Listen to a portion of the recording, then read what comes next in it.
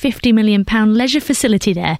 The Riverside North development would be built on the site of the old town hall. Plans include a 9-storey hotel, cinema and high-class restaurants. But there are fears for the impact it'll have on other local businesses. David Clark from Kempston, who helps run a market stall in the town centre, says there are other concerns as well. Development will bring more confusion. It will deteriorate from the town's well-being. The access that could be made via Batsford will never be able to take place, and the needs which are to be provided are not required. In Luton, residents of Butley Road have been fighting to keep the land behind their homes as open space for over 2 years now. Well, the council wants to give the land to developers in order to build homes, which are in desperate need for the town. Locals had tried to stop the plans by applying for the land to be designated as a village green, but they had been unsuccessful. And finally, after so many years of fighting, it's expected that the council will approve the plan this evening. David Cameron sent out plans to impose tougher curbs on immigrants who want to claim unemployment benefits here in the UK. In a speech later on, he'll say that migrants can no longer expect something for nothing.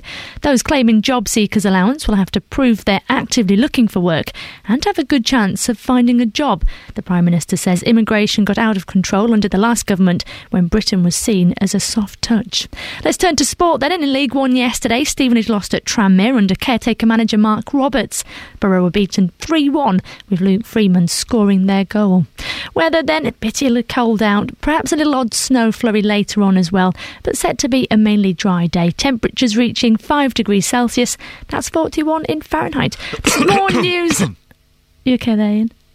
Oh, sorry, was my microphone up? Yeah. I'm so sorry, sir. Please finish your bulletin. Thank you, sorry. Yeah, I was going to say, there's more news, not coughing, and sport online at bbc.co.uk/3 counties. Sorry, I think I hit the button a bit early. Sorry, Serena, it's a Monday, sorry. I do apologise. Listen, the fader was up, I hit the button early before Serena had finished. It's a Monday morning, for goodness sake. So you bang up to speed when you go to work on a Monday? Of course not. Admittedly, for me, it takes till about Tuesday to Wednesday to possibly get up to speed. But, we'll do our best. Morning, this is Iain Lee, BBC Three Counties Radio. It's cold out there. The BBC Three Counties car park is like the proverbial ice rink. I have my new car. I know, I have such bad luck with cars. I know someone's going to skid into it and dent it. I know they are.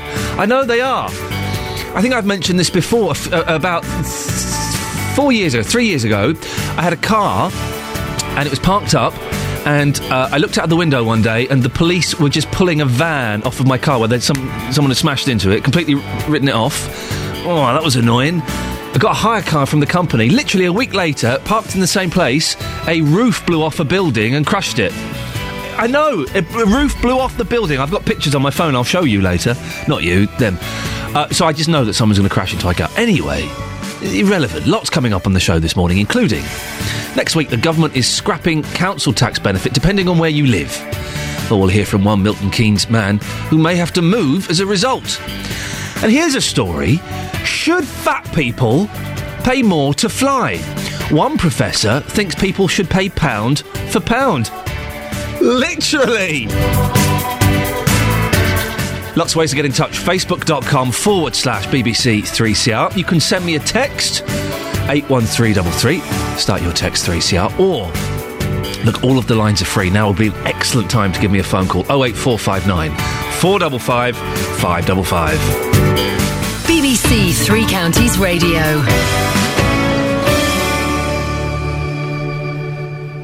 A Milton Keynes man says he might have to move out of the area if his council tax benefit is lost. Next week, the government is scrapping the subsidy. Depending on where you live, it depends how much of the bill you'll have to start paying.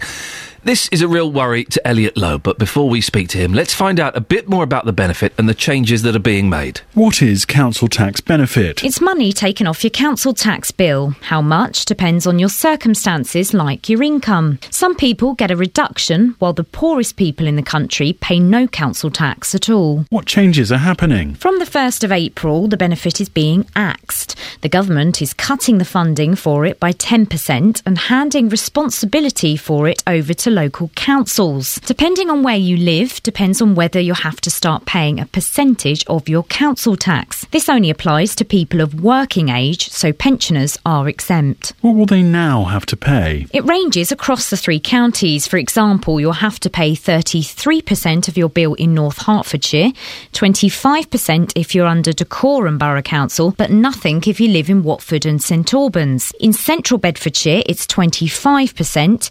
In most of Buckinghamshire and Milton Keynes, it's 20%, but if you come under Chiltern District Council, it's nothing. Why are these changes happening? It's part of the biggest overhaul of the benefit system this country has seen since the creation of the welfare state some 60 years ago.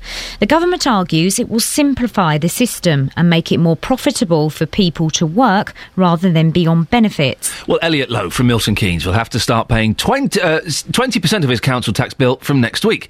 He has a disabled child and is due to lose other benefits. He joins me now. Morning, Elliot. Good morning, how are you? Yeah, fine, thank you. Explain to me exactly how the council tax benefit works for you and why you've been getting it so far. Currently, up until the 1st of April, we've received full benefits, so council tax wasn't an issue for us. And we mainly received that because I'm not able to work, because I'm classified as a full-time carer for my disabled son and my wife, who has osteoarthritis and other health problems. Now, as of the 1st, our council tax bill is now, I think it's £216 and a penny. And they break that down, obviously, to 10 monthly instalments, £18 and a penny on the 1st of April and £22 thereafter. Right. But it's not just the loss of the council tax benefit that concerns and worries me. It's also, obviously, with this new universal credit and the capping system the government are bringing in, I'm also set to lose £150 per week of housing benefit when I only get £176. And if that happens, I'll have no other opportunity and alternative but to move to a smaller property, and that's affecting my family completely. So you're actually prepared to... how long have you been living in Milton Keynes, Elliot? 10 years now. And you're prepared to move out of the area if this all goes ahead? Well, it is going ahead, isn't it? I'm not prepared to. I don't think I'm going to have much choice. Right. I don't want to leave because my wife's got her family here and the kids have started to grow up. My oldest will be 9 in June. But I can't really see any other alternative. The government have said, well, the Department of Work and Pensions have written to probably virtually everybody who on benefits and said, due to the cap coming in, you're set to lose up to X amount from your housing benefit unless you qualify to be exempt from the cap if you're in a certain group of employment support allowance or you have other benefits.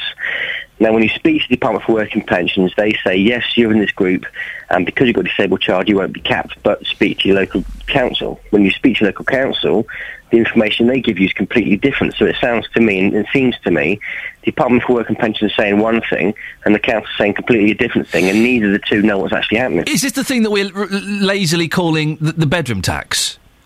No, that's completely different. Oh, it gets so confusing, Elliot. How do you keep up to speed with all these different benefits and taxes and caps and things? The internet for me. Right. We've been on there. We've been, obviously, as soon as we knew the universal credit was coming in, my wife and I have been researching it to see how it would affect us, as a lot of people probably would be doing, to see how they would need to rebudget their finances to try and get by, basically. And it was quite a shock to receive the letter from the Department of Work and Pensions saying, based on the benefits you currently get, you're set to lose £150 per week in housing benefit. So I phoned them straight away and said, is this the case? Or will you need to speak to your local council because they're the ones that are actually introducing the caps and the new changes to the benefit system? When you phone them, they haven't got a clue what they're doing either. Elliot, there are some people listening to this who will be shouting at the radio saying, hang on a second, I pay full council tax. You're only being asked to pay 20% council tax. Why should you be let off? I'm not asking to be let off at all. I can completely understand what you're saying. All those people be those that were able to go to work. Now, should an employer come to me and say, yes, Elliot, would love to give you a job on X amount per year so you can get by, and if you need to leave because your disabled son's taken ill, we're fine with that.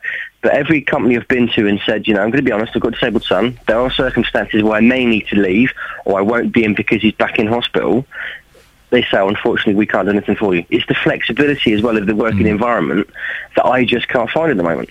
I'd love to go to work. Up until 4 years ago, I was self-employed. working, paying my tax, paying my national insurance, paying my council tax, paying my rent, and so forth.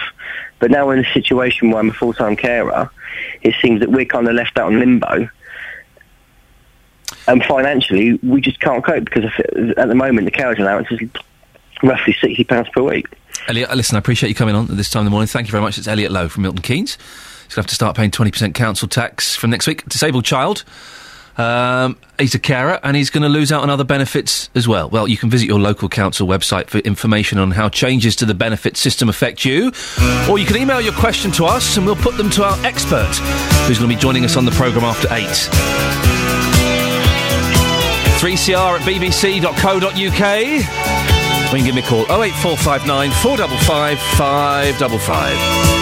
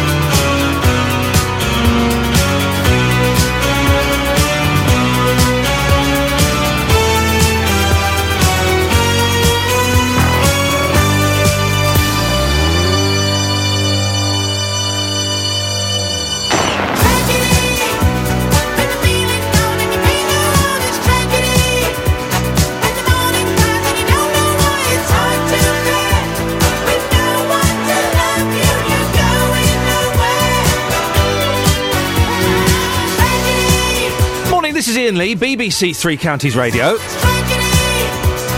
So an eminent scientist has said, right, fat people, he didn't say it quite like this, he probably said it in a slightly posher way, fat people, you should pay more to travel on the aeroplanes. Well, I think that makes sense, doesn't it? I don't want to be offensive or anything. But if you're a little bit larger, shall we say, then you should pay more. It's the same. I have to pay more if my suitcase is over 23 kilograms, you should pay more, shouldn't you? 08459 455 555. How could you disagree? It makes perfect sense. Oh, she's back. It's Sophie Tyler. Beds, hearts and bucks travel. BBC Three Counties Radio. Good morning. Well, no major problems to update you with at the moment. Looks like it's all moving fairly nicely out there. Motorways are looking good on the speed sensors. No problems on the M1 or the M25. Looking good down the western stretch at the moment. And the usual delays not yet causing too much of a problem this morning. Looking good on the A405 at the North Orbital Road and on the trains as well. However, we are looking at quite a bit of disruption at the moment, particularly on First Capital Connect. Disruption between Peterborough and King's Cross and Welwyn Garden City and Moorgate as well, following overrunning engineering works, and a reduced service running on East Coast services passing through the area towards King's Cross as well, following the overrunning engineering works, and also causing some problems on First Capital Connect again between Bedford and Selhurst as well. Sophie Tyler, BBC Three Counties Radio. Thank you, Sophie. Morning, it's 6:17. It's Monday, the 25th of March. I'm Iain Lee, and these are your headlines this morning on BBC Three Counties Radio. A Milton Keynes man says he might have to move out of the area if he loses his council tax benefit. A final decision will be made tonight on a new £50 million leisure facility for Bedford. In sport, Stevenage lost 3-1 against Tranmere in League One yesterday. Footballs. The weather today for Beds, Herts and Bucks: bitterly cold wind, perhaps an odd snow flurry, yet a dry day. Maximum temperature is 5 degrees. Coming up, a new leisure complex in Bedford that will include a hotel and cinema is set to be approved today. We'll find out more before 6:30. BBC Three Counties Radio. Every weekday morning from 9. The JVS Show. With the biggest questions. Today on the Big Phone-In, I'm asking, would you support some dog breeds being removed from this country? Should traffic wardens be more lenient? Would the government be right to drop the minimum price for alcohol? And the biggest opinions. I think the tax is completely unfair. It doesn't matter how old they are or how young they are. They're still your children. It doesn't matter whether it's male or female or what. I'm disgusted with the people. You should have cut them people off. The JVS Show. Weekdays from 9. On BBC Three Counties Radio.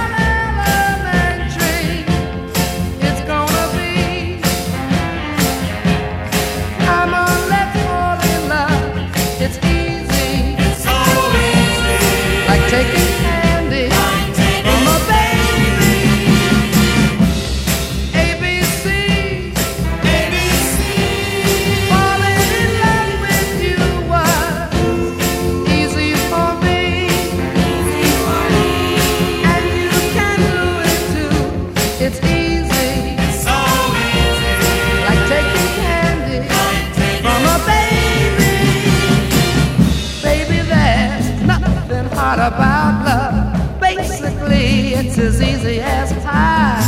The hard part is living without love. Without your love, baby, I would die. 1, 2, 3.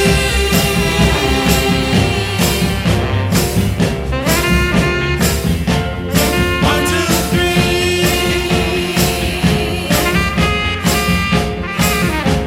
It's easy.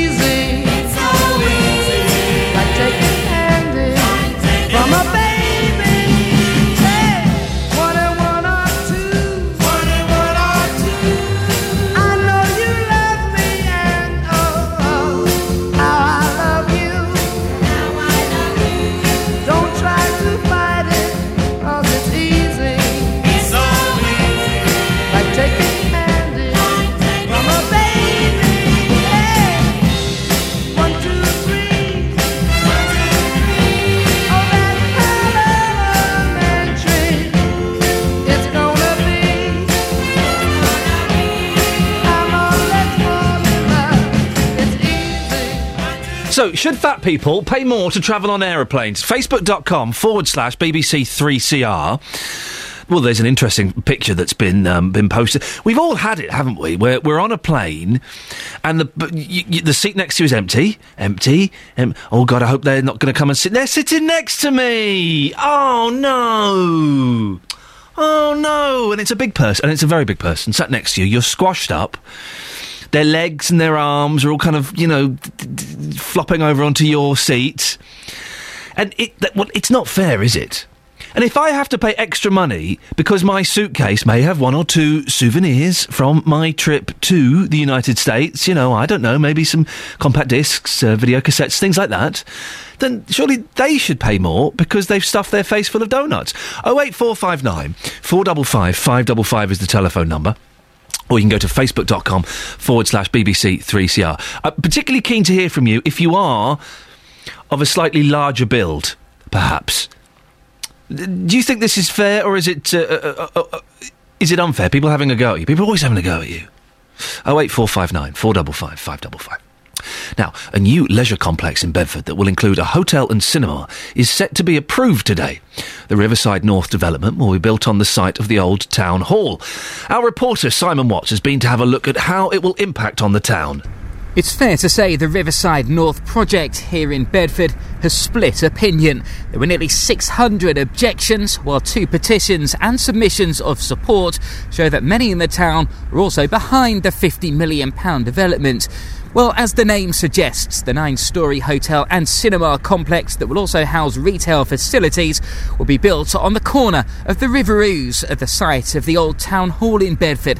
Some felt the designs were out of character and scale of the area.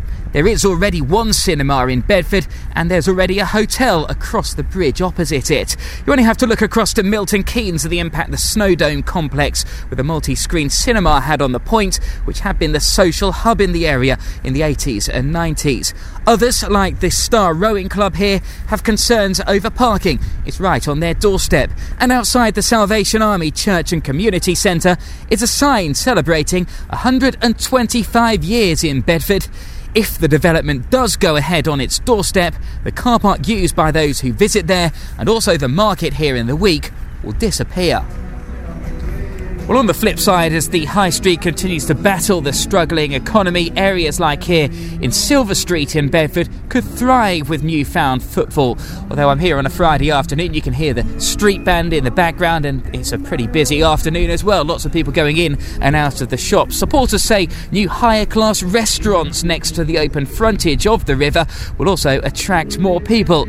It has been a huge source of debate. It appeals to me big time because I think it only promotes Bedford, it promotes the current businesses, and as a new business, anything that brings more people into Bedford can only be a benefit. My views are that development will bring more confusion, it will deteriorate from the town's well-being, that access that could be made via Batsford will never be able to take place, and the needs which are to be provided are not required. Do you think it will bring more footfall? Footfall in Bedford is the river. It needs to be attractive like the embankment. I don't see concrete tower blocks as being an attractive addition to Bedford. I think it can bring good and bad. There's no harm in bringing extra people and footfall into the town. If it takes too much away from the local companies, then obviously they're going to have an issue. Personally, I think any adventure which is going to bring footfall into the town is a good thing. Well, those views are mixed, and that's pretty much representative of how people seem to feel here in Bedford. Later this evening, planning officers from Bedford Borough Council will meet to make a final decision on whether to approve the Riverside North development. Across beds, hearts and bucks, this is Iain Lee on BBC Three Counties Radio. It's Dennis in Dunstable. Good morning. Good morning, Dennis in Dunstable. Good morning, Ian. Good morning, Dennis. Just a minute. She who must be obeyed is talking in the background. When? Will you shut up? Good morning to me. Oh, Jesus. Right. Are we still there? Only just. Right. This business of fat people, it's going back in time. In the 20s, when they used to fly from London to Paris in an aircraft called the Hannibal, which wasn't all that big, not only had you got to be weighed, but the seats inside were made of wicker. Not like them heavy things we've got now, but people getting fat. Not only weight, but the cross-sectional area ought to be taken into consideration as well. The girth. If you've ever sat next to a fat person, if you get a fat person either side of you, you're extremely thin. Yeah. So I think there ought to be some adjustment. Now, listen, can I just... I want to flag this up. I'm not in any way knocking larger people. To quote Cat Stevens, I like big butts and I cannot lie. But... I just think in terms of flight, that it should be taken as a consideration. Well, if you sat next to two fat people, one either side of you, on a long flight, God help you. Yeah. Are you a large gentleman, Dennis? I'm, shall we say, I'm 15 stone. How tall are you? 6 foot. Okay, well, it's still quite a weight. Yeah, but you see, I've got 3 sons and nearly twice my size, so God, if they got sat next to me... Yeah, but you might have to pay a little I'd pay less, excess. actually. I should pay less if I have to sit next to me. No, you might have to put 15 stone, Dennis. You might have to... I know, it's terrible. How would it work? Would we have to, like, one by one, like we put our bags on the scales and we look at it, we're keeping our fingers crossed going, I hope it doesn't go over 25 kilograms. Would we all have to, one by one, stand up and be weighed? I should think if you stood... putting your bags in, they're standing on a plate there, it would weigh you at the same time. Oh, yeah, that could be a way of doing it. Your combined weight. Yes. So if you've got less luggage, then you can be a little bit heavier in body. Yes, and I think the door, while you stood there, you should be going through a door which is, would check your cross-section, if you like. Right. Not about your stomach. So hang on a minute, so if you can't squeeze through a door, then you're not allowed on the plane? No, it's not a matter of that, they charge you more. You go through one that does it could expand and come back again. Yes, okay. You know, so you say, oh yes, fair enough. When was the last time you went on an aeroplane, Dennis? Oh, let me see. About 4 years ago. Where did you go? Anywhere exciting? No, we went just down to Southampton, that's all, to get on the boat for a cruise. Hang on, sorry. You flew to Southampton? No, sorry, I'm getting mixed up here now. We flew to one of the places in Italy to get on. So what's Southampton got to do with it? Sorry, I'm getting mixed up now. Right, in my old age, I'm getting confused. Okay, I'm going to ask the question again, and let's forget Spain and Italy and Southampton. Right. When was the last time you went on a plane, Dennis? I'd say about 5 years ago when we flew to Italy to catch a boat there to go cruising. And do you go cruising often? Unfortunately, not anymore. Oh, you like cruising? Yes. Okay. Well, Dennis, it's lovely to talk to you. Bye, Ian. Anyway, go skiing while the snow's out. Bye.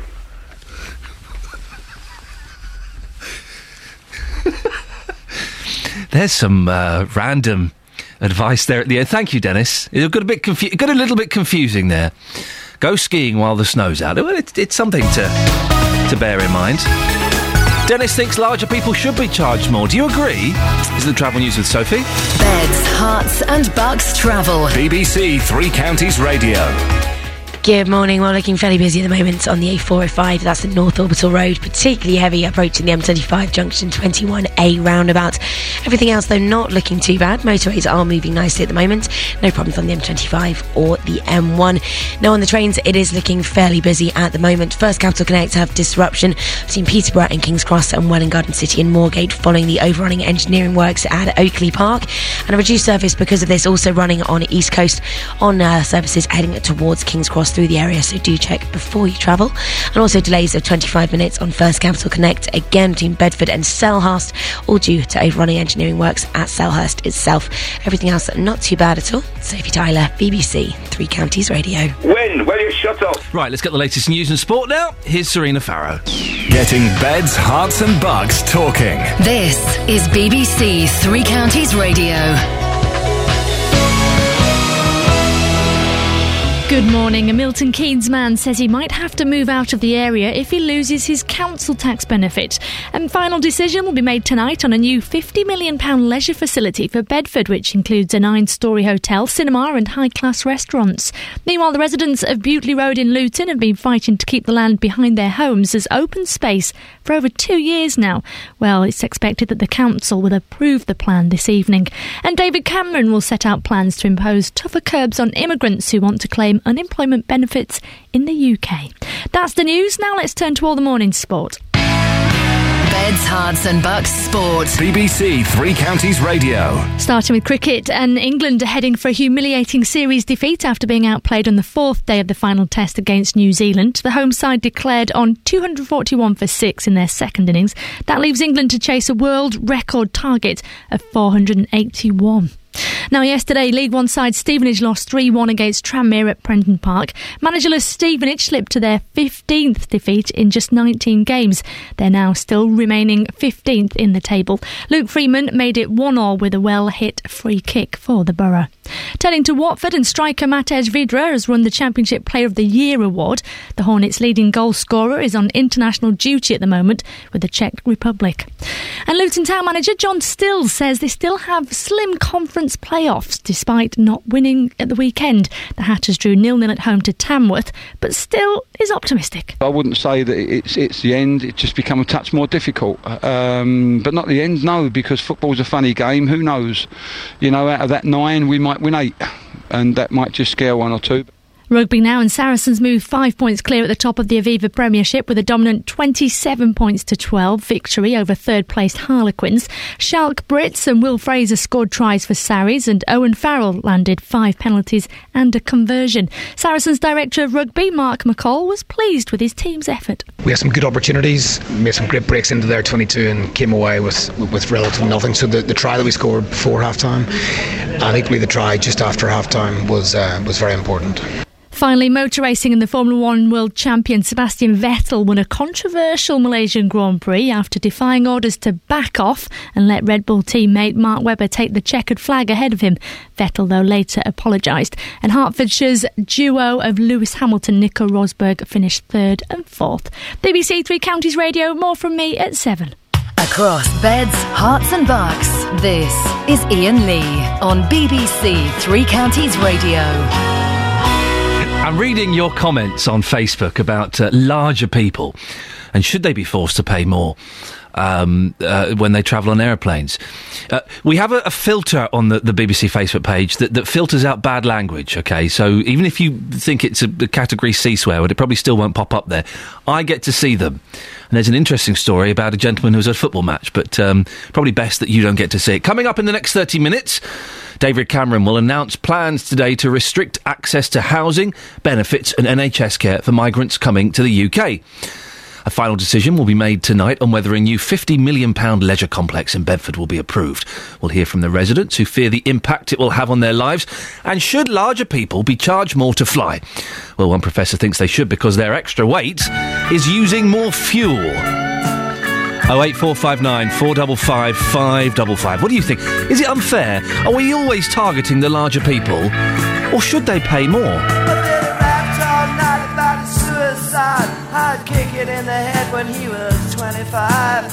Speed jive, don't want to stay alive when you're 25. And when he's stealing clothes from Martin Sparks, and Freddy's got spots from ripping up the stars from his face. Funky little road rage. The television man is crazy. Sam with juvenile delinquent Rex. Oh man, I need TV when I got T-Rex. Oh brother, you get, I'm a good man. Oh, the young dude. Hey, dude. Carry the dude. Where are you?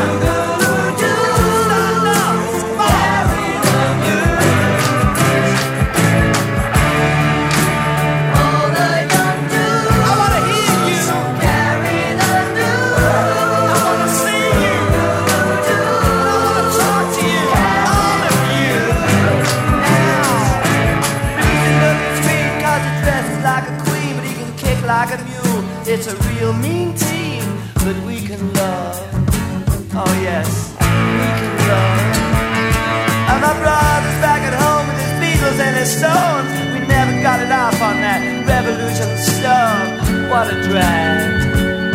Too many snags. Well, I drunk a lot of wine and I'm feeling fine.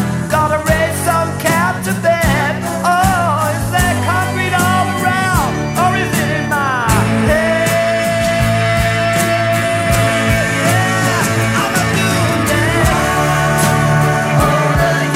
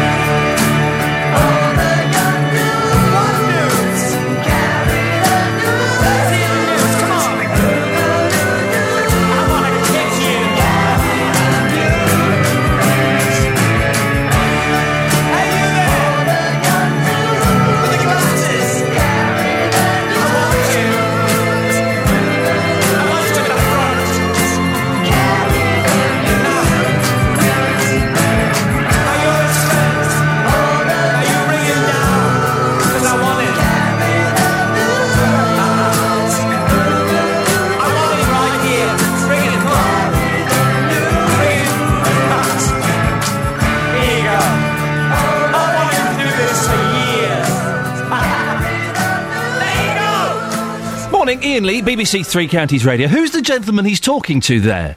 In the bit in there goes, hey, you in the glasses. Who's that guy? We'll play it again in a month and we'll listen really closely. David Cameron will announce plans later on today to restrict access to housing, benefits and NHS care for migrants coming to the UK. In a speech this lunchtime, the Prime Minister is expected to say people coming to Britain can't expect something for nothing. The Conservative MP Nadeem Zahawi says it's all about making sure the immigration system benefits people who work hard and aspire to get on. We want the right type of people coming to our country, people who will be net contributors to the Exchequer on day one. And if they are going to be here, then they ought to contribute to the welfare state before they can become reliant on the welfare state. That's what David Cameron will be talking about. David Cameron will say that from next year, migrants from the European Union will have job seekers' benefits cut after 6 months unless they can prove they've been actively looking for work and stand a genuine chance of finding it. This could include speaking good English. He wants to make it harder for people to get NHS treatment as well if they're not entitled to it. And he'll say councils should bring in a new test for social housing, meaning someone would have had to have lived in an area for 2 or more years before they could go on a waiting list. Well, Mike Jones is a Conservative council leader and speaks for the local government association on housing. He's worried about the idea. If somebody's legitimately allowed in the country, and that's the government's requirement, is to set out what the rules are, but if they're in the country legally, then we have a responsibility to do things that are right for people, and that's housing.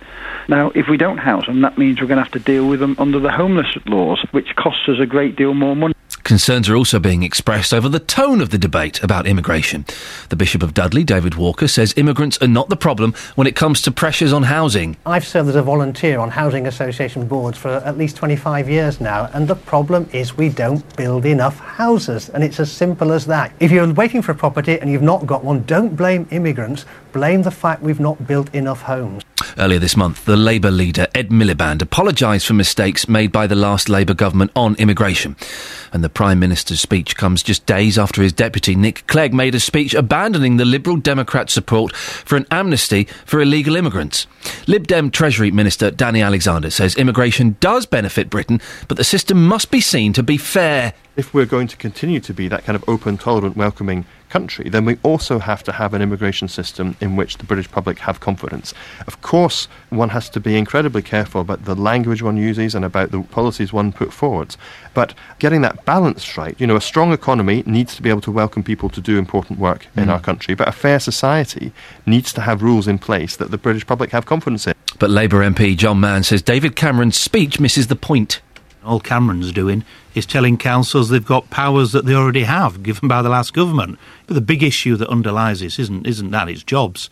And that's the big problem of the political parties, is people who come in from countries where standards of living are far lower, coming in for less money, and employers taking them on because they'll work for less. Well, it's clear the main political parties feel they need to talk tough on immigration and are worried about increasing support for the UK Independence Party, which says only leaving the EU would give Britain real control over its borders. Across beds, hearts and bucks, this is Iain Lee on BBC Three Counties Radio.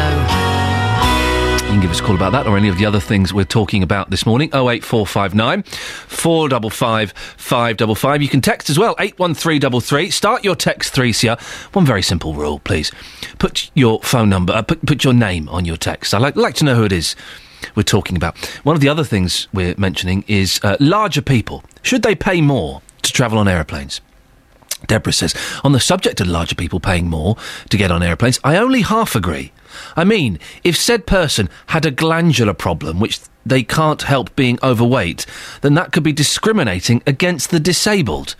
But apart from those circumstances, yes, they should pay more. OK.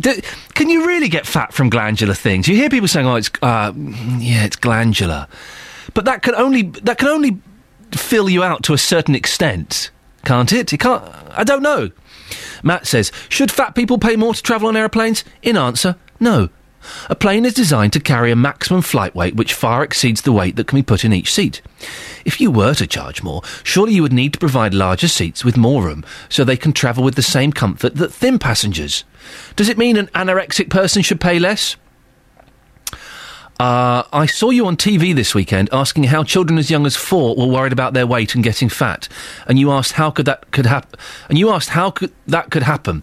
Well, I should imagine it's all this fat bashing on radio and TV. Matt, you can't blame me for 4-year-olds being fat. A stupid thing to say.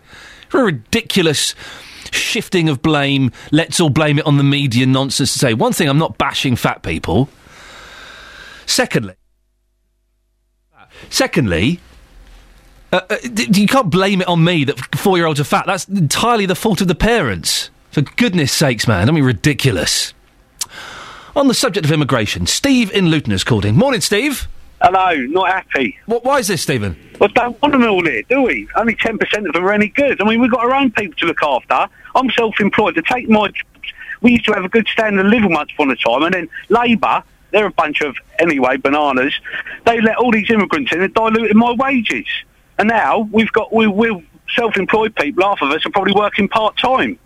At the end of the day, we don't want mass immigration. It's ruined this country. And the BNP and National Front, EDL, have been going on about it for the last 20, 30 years, but nobody listens. And Cameron's telling us all about this. He's 30 years behind. Well, Steve, you can't seriously be suggesting that the EDL, the BNP, and the National Front. Yeah, we've been saying them words, and the governments haven't listened. If the government had listened, right, if every government had listened for the last 40 years, you wouldn't have the BNP, you wouldn't have the National Front, you wouldn't have people in whatever radical way, far right, whatever you want to dress it up as. Well, the National Front is a racist organisation, Steve. There's no racist, violent organisation. Hold on. If they're not hurting anybody, they're not offending anybody, if they think that way, you have the free democracy of this country to believe in what you want to think. What, aggressive racism? It's not aggressive. If someone the National Front is a racist organisation, Steve. It's based on race because they want a white Britain. Well, that's up to them. Is that not a free comment? We live in a democracy. I can say what I say. You say what you say. You know, until they cross the line of like smashing windows and beating people up, that's a different ballgame. But everyone has the right to a belief or what their opinion is. And if you don't like it, tough, isn't it? Is that not right? Why should you be arrested for your opinions? Anyway, I'm on about No, Steve, you can't just throw out a thing like that. And then back away from it and carry on with. Then let me address the issues that you've just raised. Yeah, immigration. We don't want Stephen, calm down. Yeah, well, I'm steaming. I'm telling you. Well, I know you're steaming. Calm down. So remove the steam. You've just made a point about the National Front. Let me deal with that before we carry on with your next point. Okay? Go on then. Thank you. The National Front is a horrible, aggressive, right-wing, racist organisation. Should they have their say? Do you know what? I don't agree they should, Steve, because they're Stephen, because they're so obnoxious. Now, the BNP and the EDL, I don't agree with them, but yes, I think they should have their say, but I think the National Front is so obnoxious and so nasty that they shouldn't have their say, no. You want to go and move the country because that's the... No, I don't want to go and move country because I live in... you don't like it, it's tough, innit? You don't like it, it's fair enough. Well, Steve, then Steve, if you don't like the fact we've got immigration here, go and move to another country. It's tough. I don't want it. This is my country. Well, this is my country as well. So, Stephen, this is my country. You'll go and get a poll out. You'll get Lithuanians to go and do a cheaper job. Yeah, and you'll make this country a cheap country. I got my house, Stephen. I got my house converted. Got a loft conversion. We had two British firms come in and give us a quote. We had a Polish firm come and give us a quote.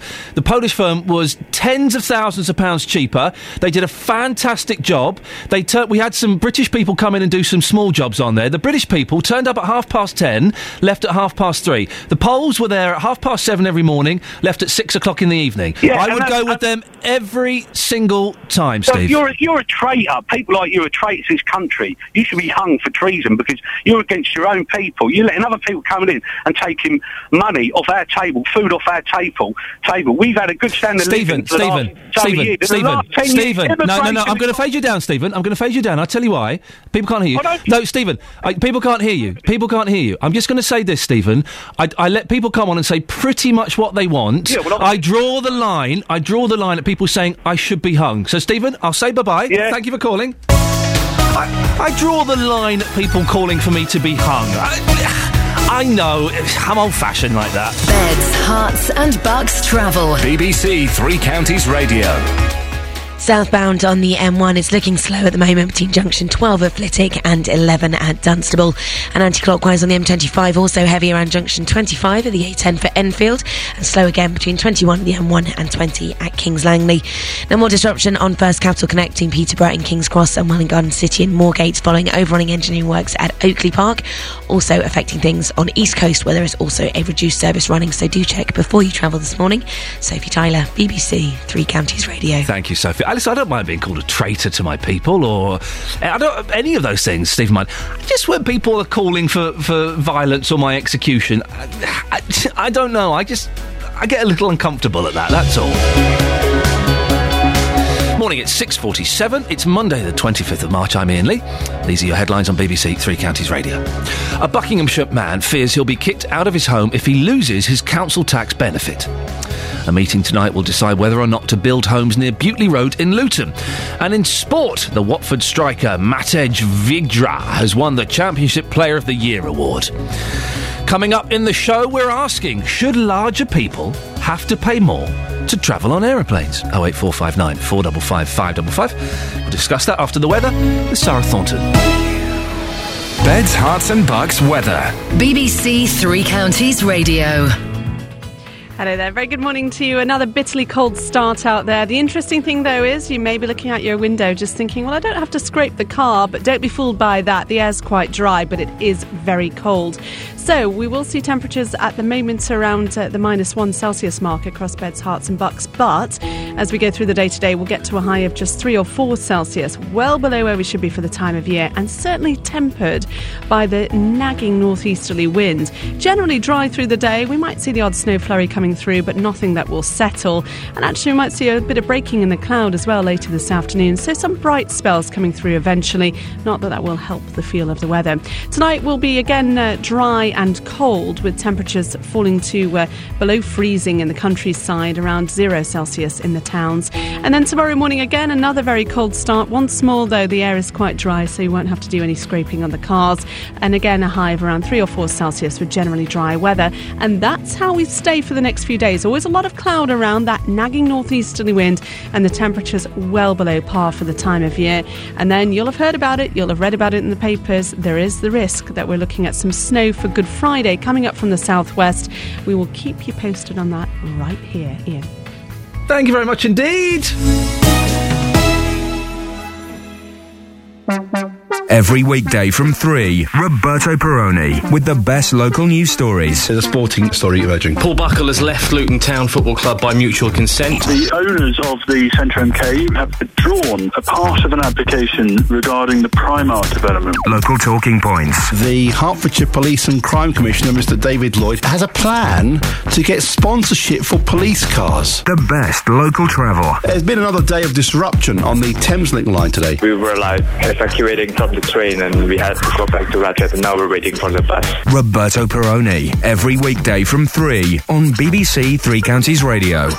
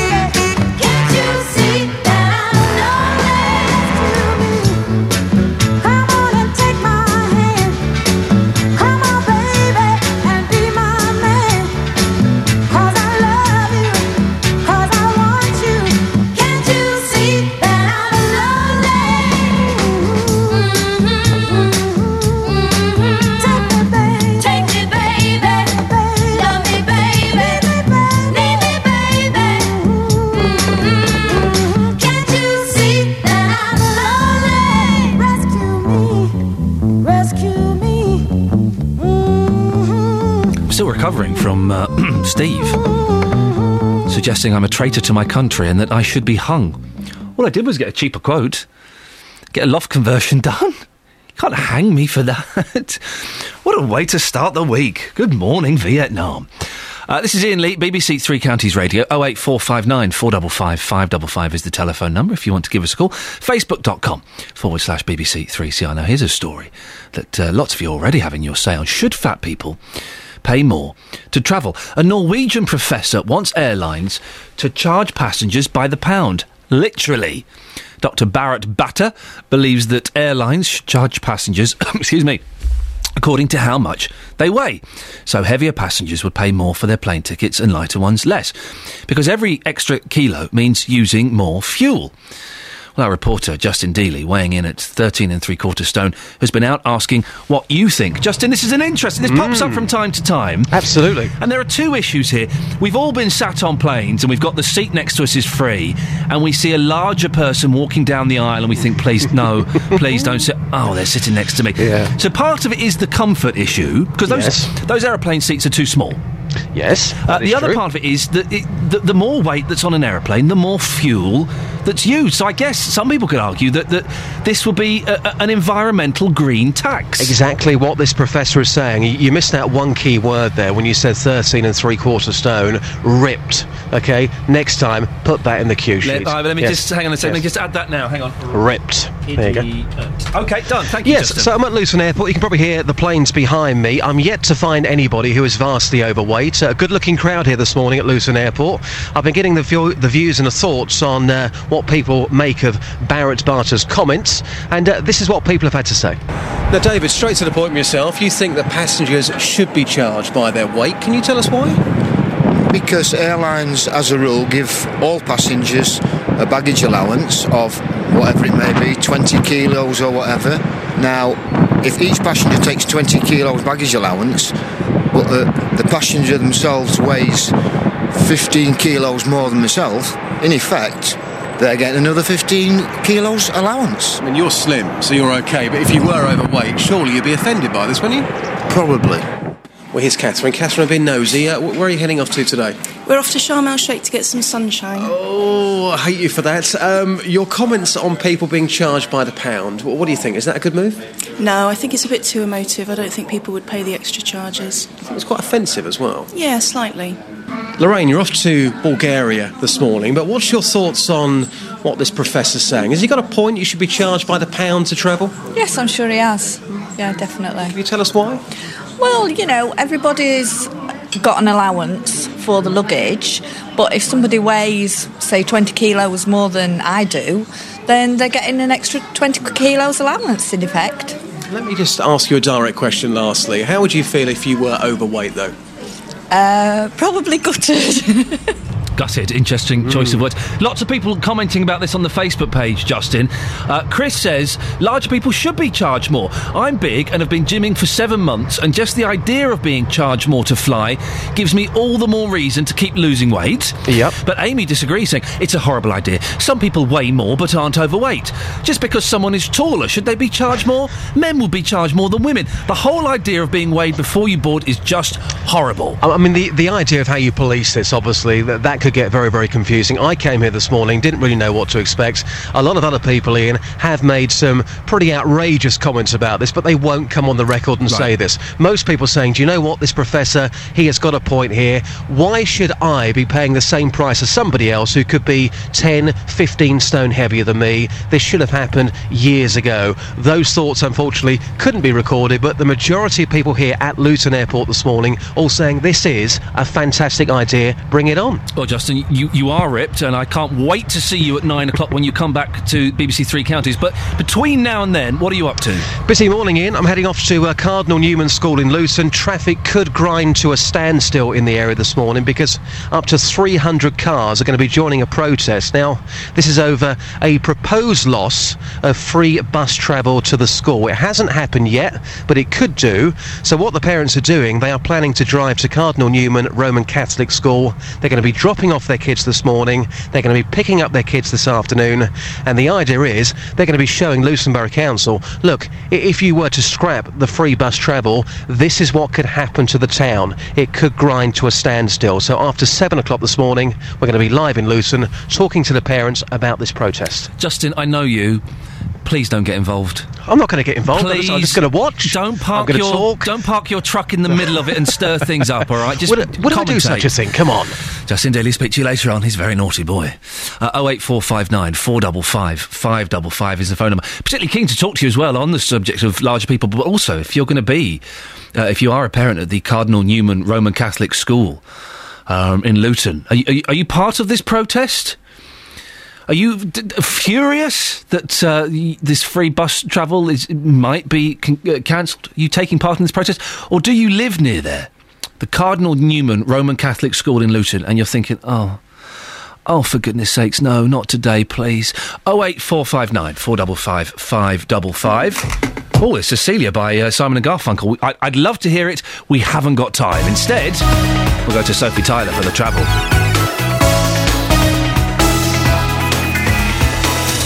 Hearts and Bucks travel. BBC Three Counties Radio. Heading south on the Barnet Bypass, looking busy at the moment where you'd expect between Stirling Corner and the Watford Bypass. Now southbound on the M1 also slow between 14 at Milton Keynes and 11 at Dunstable. Also very slow again on the M25 anti-clockwise between 26 at Waltham Abbey and 25 at the A10 for Enfield, while also being heavy as well between 21 at the M1 and 20 at Kings Langley. Now on First Capital Connect we have disruption between Peterborough and King's Cross and Welwyn Garden City and Moorgate. It's due to overrunning engineering works at Oakley Park, also causing problems on the East Coast where there is a reduced service running at the moment. Everything else not looking too bad at all. Sophie Tyler, BBC Three Counties Radio. Sophie, thank you very much indeed. Coming up in the next hour of the show, more on larger people on aeroplanes, and changes to benefits are happening next week. I'm finding it very emotive. We'll have a look at how you might be affected after the news and sport with Serena Farrow. Getting beds, hearts and bucks talking. This is BBC Three Counties Radio.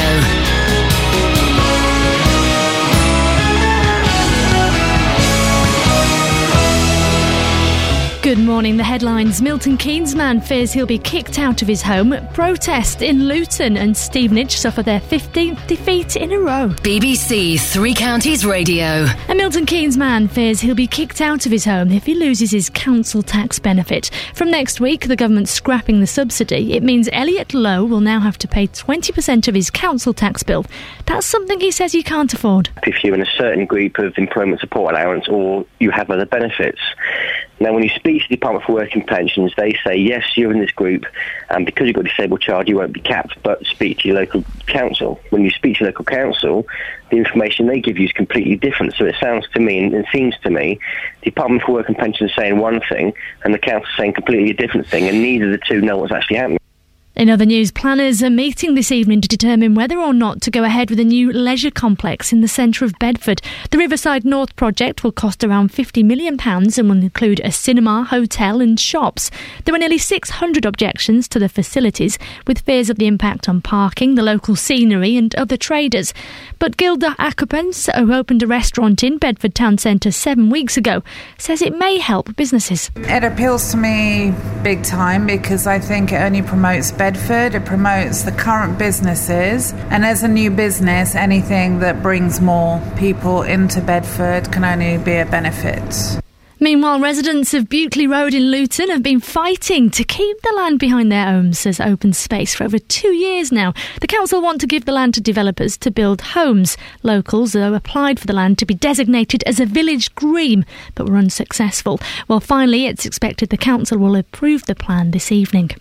David Cameron will set out plans to impose tougher curbs on immigrants who want to claim unemployment benefits in the UK. In a speech later on, he'll say that migrants can no longer expect something for nothing.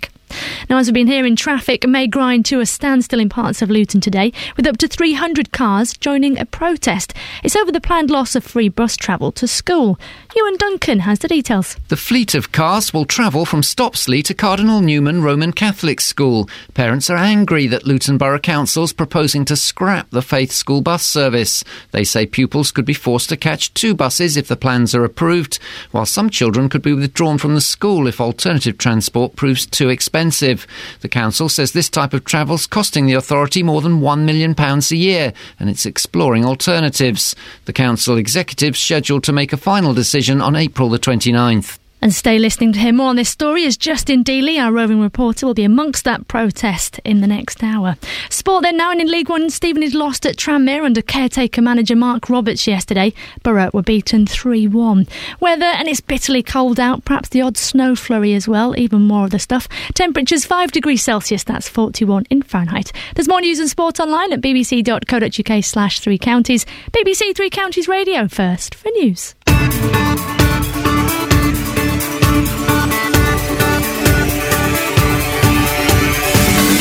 Morning, Iain Lee, BBC 3 Counties Radio. A feisty first hour, including a gentleman, saying I should be hung and that I'm a traitor to my country. Why? Well, you'll have to listen back on the iPlayer. It was a cracking call, about 20 minutes to 7. Well worth a listen. Lots to come up in the next hour, and as always, keen to get your opinions and your thoughts. Where you are in the country could depend on how much council tax benefit you'll lose next month. We'll hear from one man who may have to move.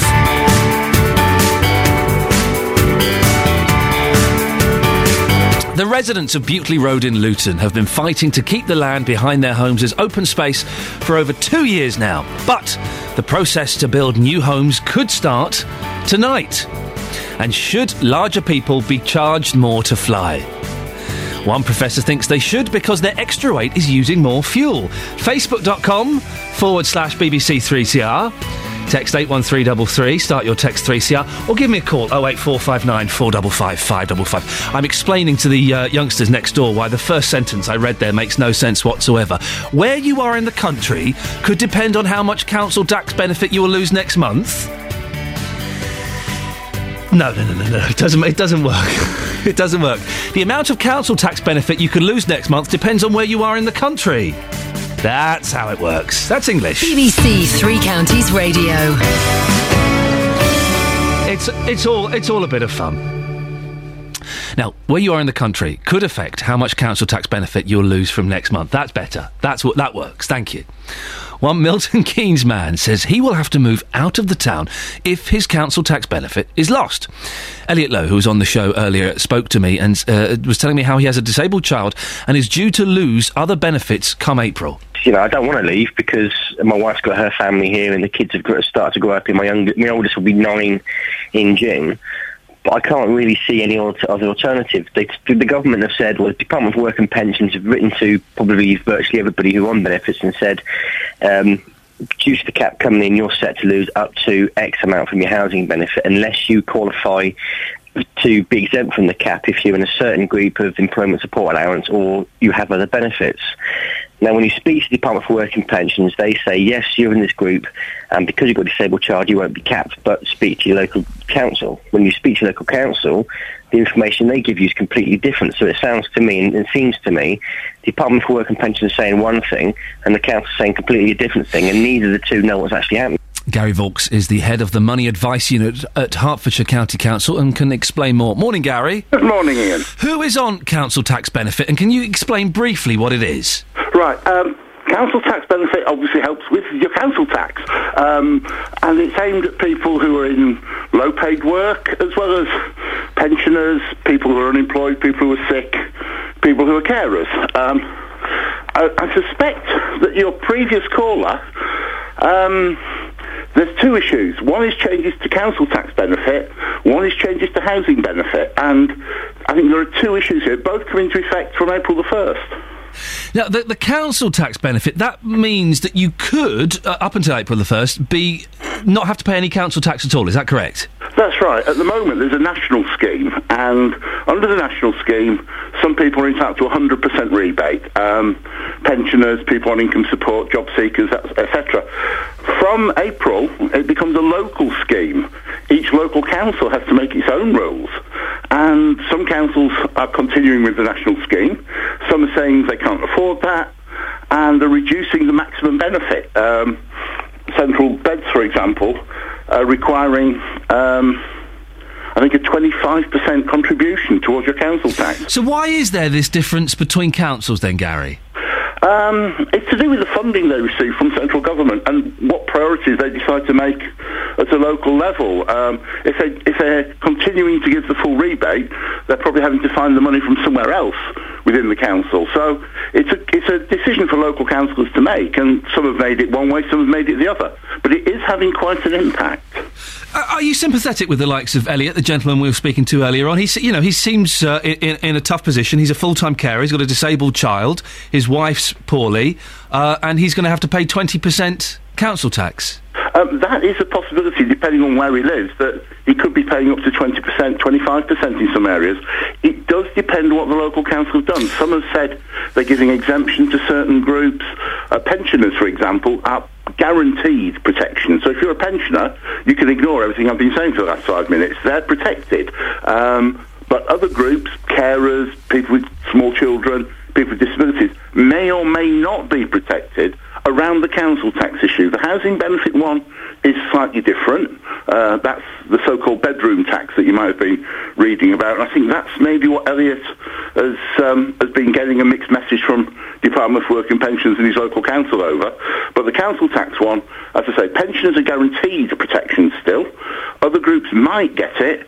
Other groups might end up paying 5, 10, 15, 20, even 30% towards their council tax.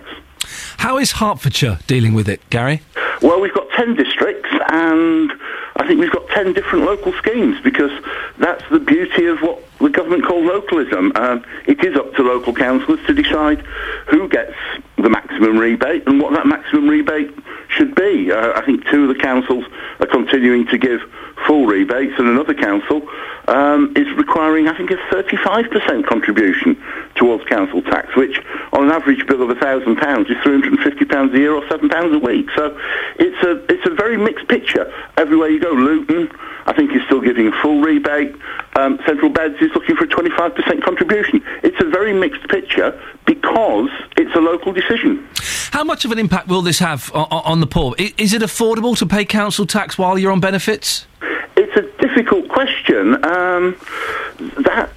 When benefits are going up by 1% in April, and this bill for some people, for those who have to pay, will be maybe £3, £4, £5 a week out of a weekly benefit of maybe £70, £100. So it's not an enormous sum to, well-paid radio presenters like yourself, Ian, or people like myself in local government. But if you're on benefits, an extra £3, £4, £5 a week could just be the thing that tips the balance between coping and not coping. Gary, thank you very much indeed. Across beds, hearts and bucks, this is Iain Lee on BBC Three Counties Radio. Paul's in Leighton Buzzard. Morning, Paul. Oh, good morning, Ian. How's everything going with you, Paul? Good? Well, good. Not bad. There was a tone in your voice, Paul, that implied that maybe everything wasn't as fine and dandy as you were first making us believe. No, I'm okay. Should I have a look at the front pages with me? Go on, then. Okay. That's not what I come up for. What did you come up for? Go on, I'll go through about the immigration. Do you want to give us your little burst on immigration? You don't think I should be hung, do you? Not so much a burst. Hope it's well thought out. Yes. Basically, I think the successive governments, have acted far too late on immigrants. Yeah. I believe that we should have strong control over our own borders, not be dictated to by Europe, I think that's, I think the majority of this country would agree with that. Well, Paul, listen, you've made your point. Thank you. Should we have a quick look at these front pages now? I'm keen to get your views. The Independent. Oh, did you see this interview with Boris Johnson yesterday? No. Oh, he was torn to pieces on the BBC. The front page of The Independent, there's a picture of Boris Johnson slumped in his seat, and the headline is, "You're a nasty piece of work, aren't you?" Oh, dear. What's that about, then? Well, it's about what I just said. It's about Boris Johnson was interviewed yesterday by Eddie Mair. Yes. And at the end of the interview, the interviewer said to Boris, "You're a nasty piece of work, aren't you?" Did he? Yeah. Well, that undoubtedly must have been on the BBC. It was on the BBC. Yeah, well, I thought it might be. Now, why? Do you think that... Is the BBC sometimes a little bit too harsh in their interviews, do you think? I think the BBC, as was admitted by your former Director General... Yes. Which one? There have been so many recently. That's the guy that flew off to America. Oh, yes, to get out of the Seville thing. Yeah. Anyhow, Seville. No, I think the BBC is a little bit left-wing and is a little bit biased. It's not like the BBC of old, where they, presented the news as it was. Impartial. But yes, I don't think that they're impartiality is one of their strong points now.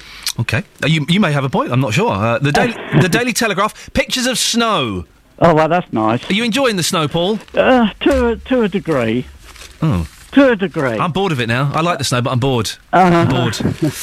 There's a story for you, the Daily Mail. Migrants told, find work in 6 months or no benefits. Well, I would totally agree with that. Yeah. Okay. Totally agree with that. And can I just say, Ian, as far as your extension was concerned, yes. I think you should have had more than one quote from an English company. We had two English companies Did quote. you? Yeah. Do you know what? And I felt guilty. I got a lot of criticism for getting Polish builders in. So we got an English company to come and do the windows. We got an English company to come and do the floor. They were both awful. Yeah. Their attitude, Paul, was terrible. My window was 6 weeks late. Yes. 6 weeks. Yeah. Well, I mean, I have to say to a certain extent that the Polish immigrants seem to have assimilated themselves into the... Yeah, they're the good ones. Yes. Yeah. Yeah, I have to say that. They've gone out to... started their own businesses and so on, and full marks to them. Finally, Paul, keen to get your take on this front page of The Sun. Yes. Flapjack, whack, rap, claptrap. What? The headline on the front page of The Sun is Flapjack, whack, rap, claptrap. What's that? School ban on dangerous triangle oat snacks. So they've banned flapjacks in a school. Oh. Why is that? Because of the obesity? I think it's health and safety. I think they've been branded dangerous. Oh, crikey. Mind the flap? Do you like flaps? No, not really. I'm not keen on them. Oh, I had some at the weekend. I love them. Oh, delicious.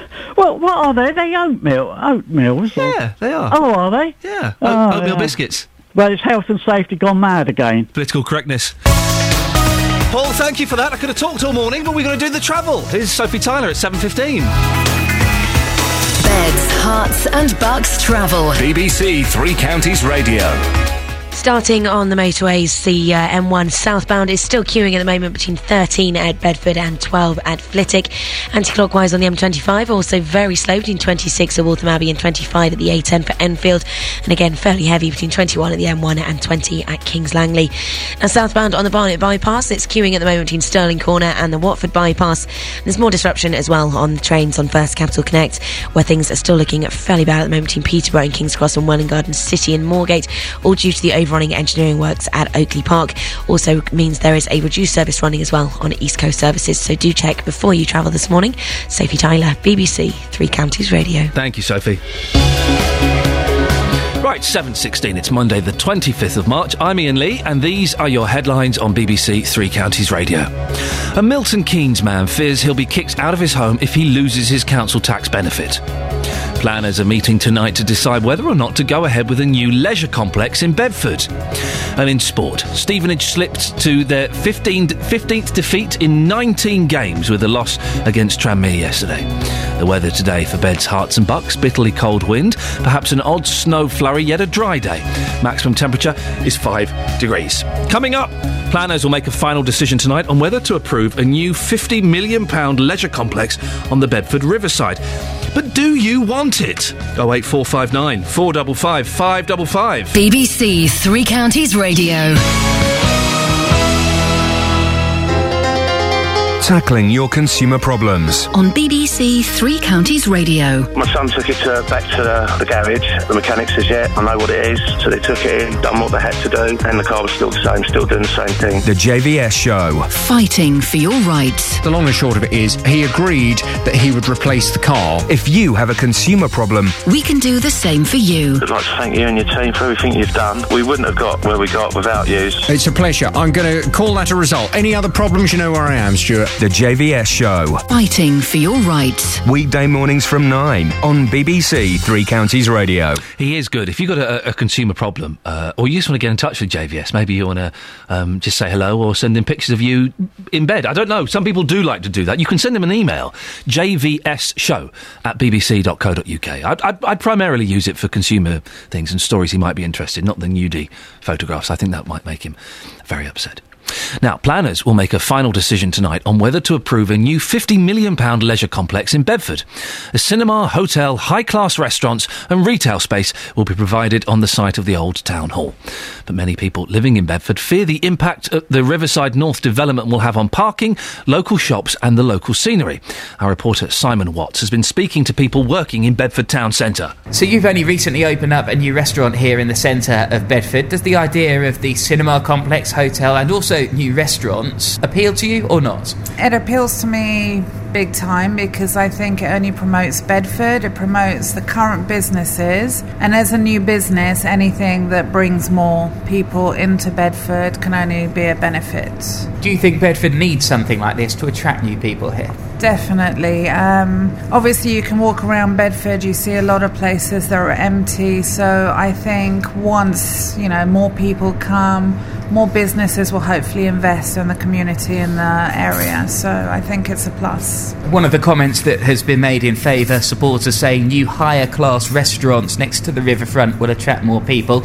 Would that be direct competition, or are you comfortable with your marketplace? I'm very comfortable because we're quite niche, we're vegetarian and we cater for vegans and gluten-free and alternative diets. It doesn't matter whether you're in competition or not, everyone's got their kind of own niche areas to promote, so the more the better, and it's better for Bedford and the community. Well, you work here in the town centre. Do you think that the development, if it goes ahead, will be a good thing for the town or not? My views are that development will bring more confusion, it will deteriorate from the town's well-being, that access that could be made via Batsford will never be able to take place, and the needs which are to be provided are not required. Do you think it will bring more footfall? That's one of the key arguments for it. Footfall in Bedford is the river. It needs to be attractive like the embankment. I don't see concrete tower blocks as being an attractive addition to Bedford. Yeah. So you feel that the architecture isn't massively appealing then? The architecture is not in keeping with the riverside of Bedford, and taking in consideration the ancient courthouse, it's not in keeping with that frontage that is there existingly.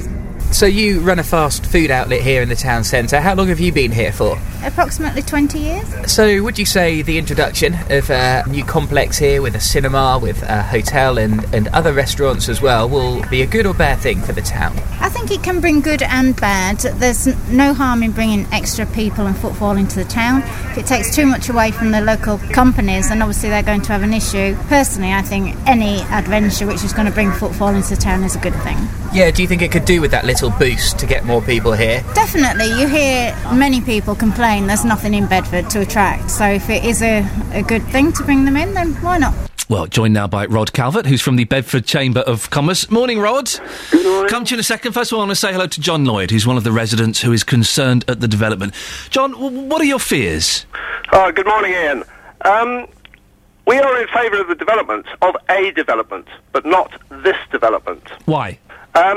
Bedford has historic character. It has a beautiful, beautiful river landscape, which is unique. It needs to be preserved and enhanced. There is a town centre action plan that lays down how that should be done, how this development should be done, and it says things like we should differentiate ourselves from Milton Keynes. Bedford has been around for 800 years before Milton Keynes ever existed, and the character of the town is enormous.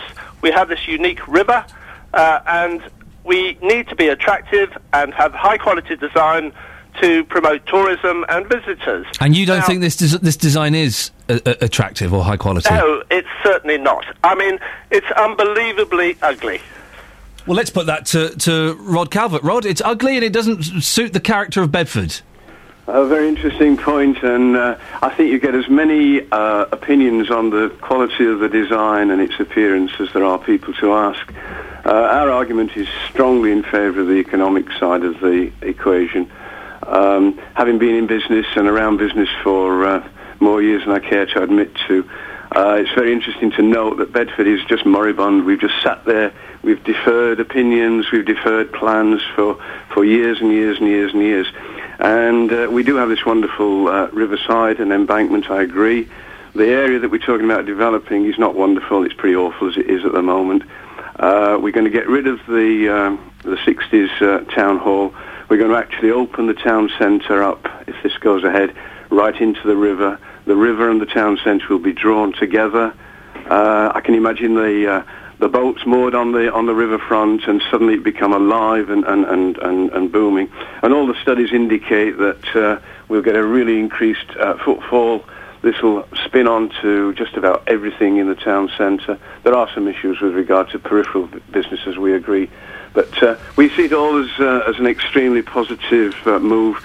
And frankly, although we've got much of the old Bedfordshire architecture, I think contemporary and old have to get together. The sort of transition between a micro-brewery on the edge of the courts into the newer open public spaces and so on, I think is quite exciting. John, it sounds like it's going to be great for Bedford. It's going to reinvigorate business. Let me read you out the comments that the public made at the September consultation about the appearance of these buildings. Right, I'll just go through them. Well, these briefly, are on the public record. Ugly, too blocky, terrible, too close to the river, square boxes, overbearing, unimaginative, industrial style. It's a carbuncle, eyesore, disappointing design, cheese grater. Ragbag of buildings. Cheese grater. Underwhelmed. Poor design. Too big for Bedford. All right, we get the idea. Too massive. John. Needs improvement. Boring design. John, we get the idea. Massive hotel. Bad design. John. Doesn't blend with other buildings. Disappointing. John. Monstrosity. John. In keeping. We get the idea. Little architectural John. respect and looks very bleak. Is that really what we want? I'd like someone who'd listen to me. Rod, is that... John has a long list of words there. You may have heard some of it. I believe it included the word cheese grater. Yep. It doesn't sound good, does it, Rod? As I said earlier, the opinion on the how it looks, I've got a number of my members who think it looks great. So, those views vary from individual They're not on the to public individual. record. This is the public record that's in the planning department. And that is what people put down. John, how do you address the Rod's issues there, that it will increase business? It'll reinvigorate Bedford? It could. I'm not sure it will. They've done research. Research that's been done into this talks about crude estimates. They're not carefully calculated. There's not been enough research. I think generally the uses which have been put forward are acceptable. I mean, they're not perfect, but they're acceptable in my opinion. What is not acceptable is the fact that these buildings breach 10 planning policies. We have a town centre action plan that says we want attractive, high-quality buildings, that the site should be a beacon of excellence in architecture that other riverside towns would aspire to, and that residents would feel proud of this development. They don't. They're going to be ashamed of it. It looks awful. Okay. Absolutely awful. Rod, moving on slightly, can I ask you, what about the other side of town, Rod, the old cinema area? With a new cinema and shops on the way, surely it's going to be bad for that side of town, isn't it? Well, I'd make a couple of points on that. First of all, we're talking about Aspects area, I know, and clearly they've got a big advantage of a huge amount of car parking and so on. And frankly, competition isn't a bad thing. We're talking a lot about regeneration of town centres and getting people back from out of town things back into town. And on balance, we believe it's good for the town. We have to recognise that in the event that the centre of gravity moves dramatically away from Aspects, that we might have to look at some mitigation together with the local authorities. But I think competition is good. Net increase of revenue. But with two multi-screen cinema, Rod, two multi-screen cinemas, people are going to go to the new one. The old one's going to die, isn't it? We've seen it happen in Milton Keynes. The same thing will happen here. Are you accepting that that's a possibility? You have to. You can't. You can plan and plan and plan. But the dynamics of what happened, who can be absolutely certain? It has to be a possibility. But I think we'll find that the competition... Well, what would you say to the companies on that side of the town, then? Well, there aren't many of them left, frankly. There's been a migration away, and regrettably, that's been to people going out of town. So could this be seen then, if you're admitting that side of town is already struggling, that this could be seen as kind of the final blow, the final nail in the coffin for that side of town? You've given up on it? No, it's a wake-up call for the businesses who are there, and they've got this competition opportunity. And in business, we are very keen on competition. I think there's a really interesting point here that in terms of this regeneration, if you look at statistics done by Pricewaterhouse and others, there's a net reduction in town centre occupation throughout the country. There are hardly any town regeneration schemes. Here we've got a fully funded scheme, and I think the really important point about this is that we've got businesses from outside of Bedford looking at Bedford as an undeveloped area, as full of potential, and they're already committing to taking space in this new commercial area. Rod, listen, I'm going to just end it there because I just want John to have the last word. John, you've got 30 seconds. What's your response to that? I think the committee should heed John Bunyan's words. We want this development, but he said the right way is often difficult and painful, but it eventually leads to happiness. The wrong way, although quick and easy, leads to sorrow. This will lead to sorrow. It's a rushed development. There hasn't been enough thought. The architecture is just unbelievably bad, and they should listen to the population. John, we have to end it there. Thank you. John Lloyd, one of the residents of Bedford, concerned at the Riverside North development. And the other voice you heard there was Rod Calvert from the Bedford Chamber of Commerce. If you live in the area, what do you think? Sounds like it could be good for some business, not the businesses that are, on the other side of the town. It looks like they've been left out to dry, but it could be good for Bedford, could reinvigorate it. Or do you think it looks awful? The word cheese grater was used to describe at least one of the buildings. 08459 455 555. Here's the travel news now with Sophie Tyler. Beds, hearts and bucks travel. BBC Three Counties Radio. Still looking much the same at the moment. Firstly, starting off on the Barnet Bypass, it is queuing way you'd expect between Stirling Corner and Mill Hill Circus at the moment. Also fairly busy on the A1 at the Great North Road, heading through Roxton, just approaching the Black Cat roundabout. Now southbound on the M1, also queuing between junction 13 at Bedford and 12 at Flitwick, while anti-clockwise on the M25 is very slow between 27 at the M11 and 25 at the A10 for Enfield. Also fairly slow as well between 21 at St Albans all the way through to 19 at Watford. Now on the trains, we are looking at disruption on First Capital Connect between Peterborough and King's Cross, and between Welwyn Garden City and Moorgate due to the overrunning engineering works at Oakley Park. Also causing problems as well at the moment on East Coast services, so do check before you travel this morning. Sophie Tyler, BBC Three Counties Radio. Thank you, Sophie. At 7:30 now, let's get the news and sport with Serena Farrow. Getting beds, hearts and bugs talking. This is BBC Three Counties Radio. Good morning. A Milton Keynes man fears he'll be kicked out of his home if he loses his council tax benefit. From next week, the government's scrapping the subsidy. Elsewhere, planners are meeting this evening to determine whether or not to go ahead with a new leisure complex in the centre of Bedford. David Cameron will set out plans to impose tougher curbs on immigrants who want to claim unemployment benefits in the UK. And traffic may grind to a standstill in parts of Luton today, with up to 300 cars joining a protest. It's over the planned loss of free bus travel to school. That's the news. Now let's move on to all the morning sport. Beds, Hearts and Bucks Sport. BBC Three Counties Radio. Kicking off with cricket, then, in England have a massive fight to avoid a series defeat after being outplayed on the fourth day of the final test against New Zealand. The home side declared on 240 for 6, leaving England to chase a world record target of 481 to win. Football then, and Stevenage lost 3-1 against Tranmere yesterday. The managerless side remained 15th in League One. Elsewhere, the Watford striker Matej Vydra has won the Championship Player of the Year award. The Hornets' leading goal scorer is on international duty with the Czech Republic, so it meant his manager Gianfranco Zola picked up the award on his behalf last night. Luton Town manager says they still have a slim chance of making the conference playoffs. That's despite not winning at the weekend. The Hatters actually drew 0-0 at home to Tamworth, but John Still is optimistic. I wouldn't say that it's the end. It's just become a touch more difficult, but not the end, no, because football's a funny game. Who knows? You know, out of that 9 we might win 8, and that might just scare 1 or 2. Rugby now, and Saracens move 5 points clear at the top of the Premiership with a dominant 27 points to 12 victory over third-placed Harlequins. Saracens Director of Rugby, Mark McCall, was happy with the result. We had some good opportunities, made some great breaks into their 22 and came away with relatively nothing. So the try that we scored before half-time and equally the try just after half-time was very important. Controversial F1, the team principal of Milton Keynes-based Red Bulls admitted he'll have clear-the-air talks with Sebastian Vettel. It comes after the Formula One world champion defied his order not to overtake teammate Mark Webber. The Australian had been leading the Malaysian Grand Prix after the final pit stops, but Vettel went to the front to claim victory. Hertfordshire's Lewis Hamilton, by the way, came third. BBC Three Counties Radio, more from me at 8.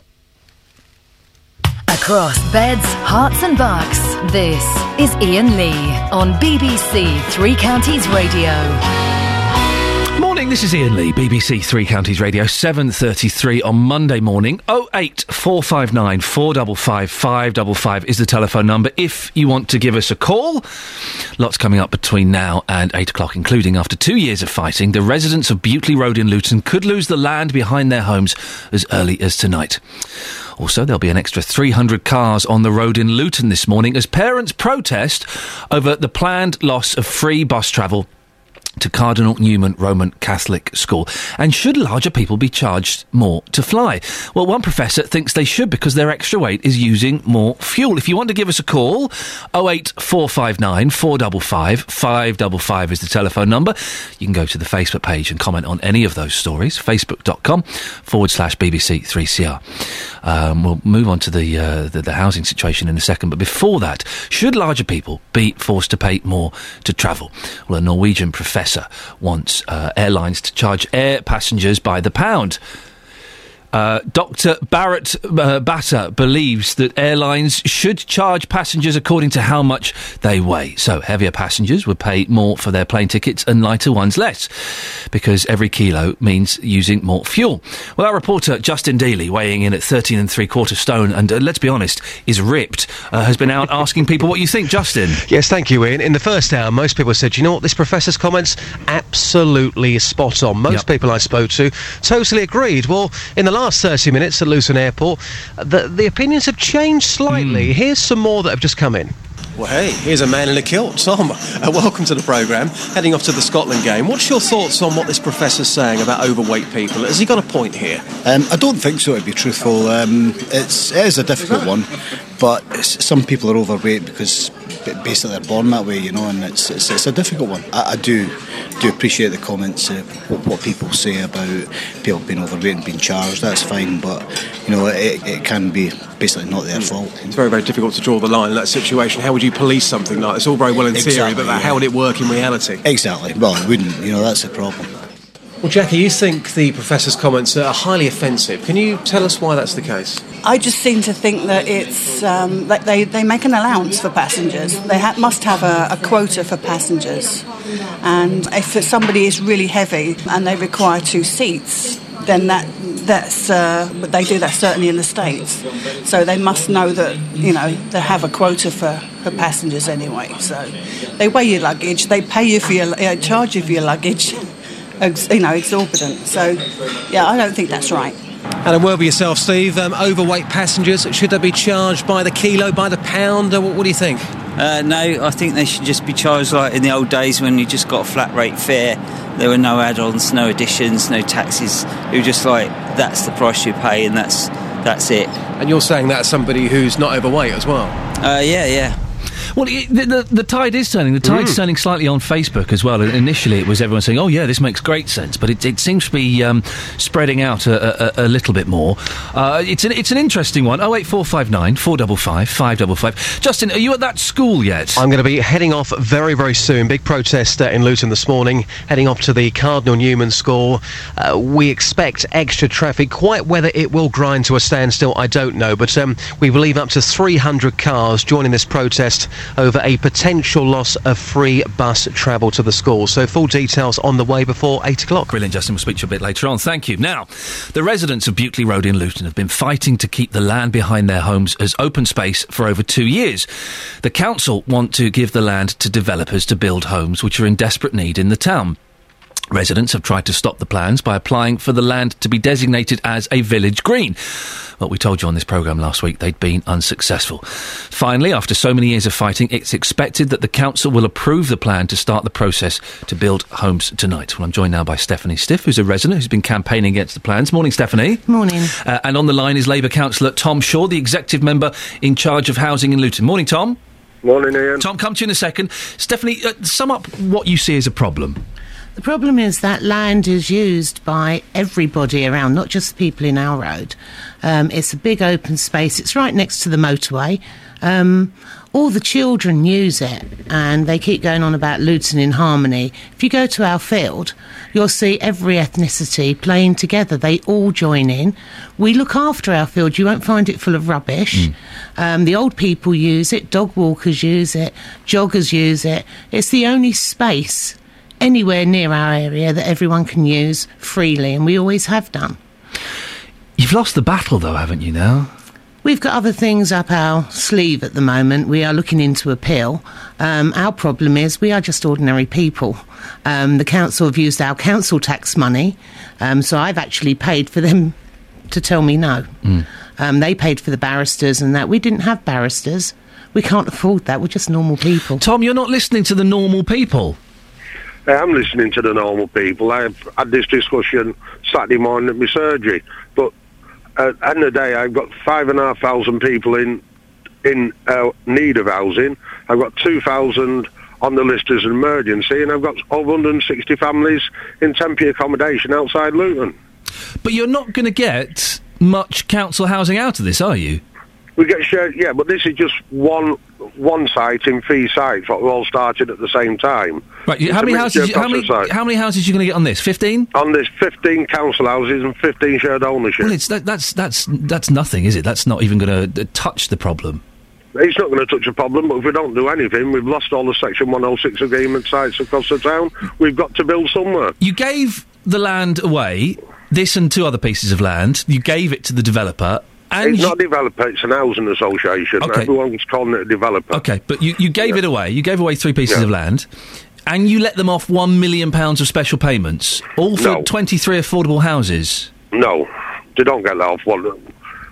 Right, what you've got normally is a Section 106 agreement when a developer comes in for a planning permission. Yes. The developer comes in and he negotiates with the planning department a Section 106 And you let them agreement. off that £1.1 million of Section 106, didn't you? Completely wrong. Completely wrong. Put me right. Right, what it is this is a contracted job. It's a partnership between us and the association. Right. And a lot of the stuff has been put into the contract instead of the Section 106. Right. For every £1 million we get an apprentice. Badley Road is going to have a children's playground put there. So hang on, so tell me exactly what you're getting instead of the £1.1 million, a playground? Playground, 30 apprenticeships, £1,000 for every unit for the 209 units. That gives us £209,000 alone. Right. £100,000 for the children's playground, 30 odd apprentices fully employed for the full length of the apprenticeship. Would you not rather have had the £1.1 million? Well, that would have bought us 10 houses. Right, but you're getting a playground and a few apprenticeships. No, the apprenticeships are very important with the amount of young unemployed we've got in the town. Of course they are, but you could have... Just think of what you could have done with that £1.1 million. We'd have paid for the 30 apprentices. That's it. You know, this negotiations have gone on a long time. This is a second phase. Why did you give the land away? Because that's what you do to get the full nomination. You don't sell the land. You don't sell the land to get the money for it. No, we've done it for 20 years. What you do, you give the land to the association in exchange for permanent nomination rights into all the rented properties. Right. So we get houses where... But you've not got many houses though, Tom, have you? You haven't got many houses, that's the thing. Not in this scheme, we haven't got many at all. So you've given away this land for not many houses. Listen, I'm not a businessman or a property developer. It doesn't sound like a good deal to me.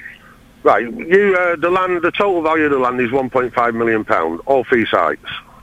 In exchange for that, we're getting a number of houses what will cost us £6.5–7 million to build. And we get permanent nomination rights to those properties.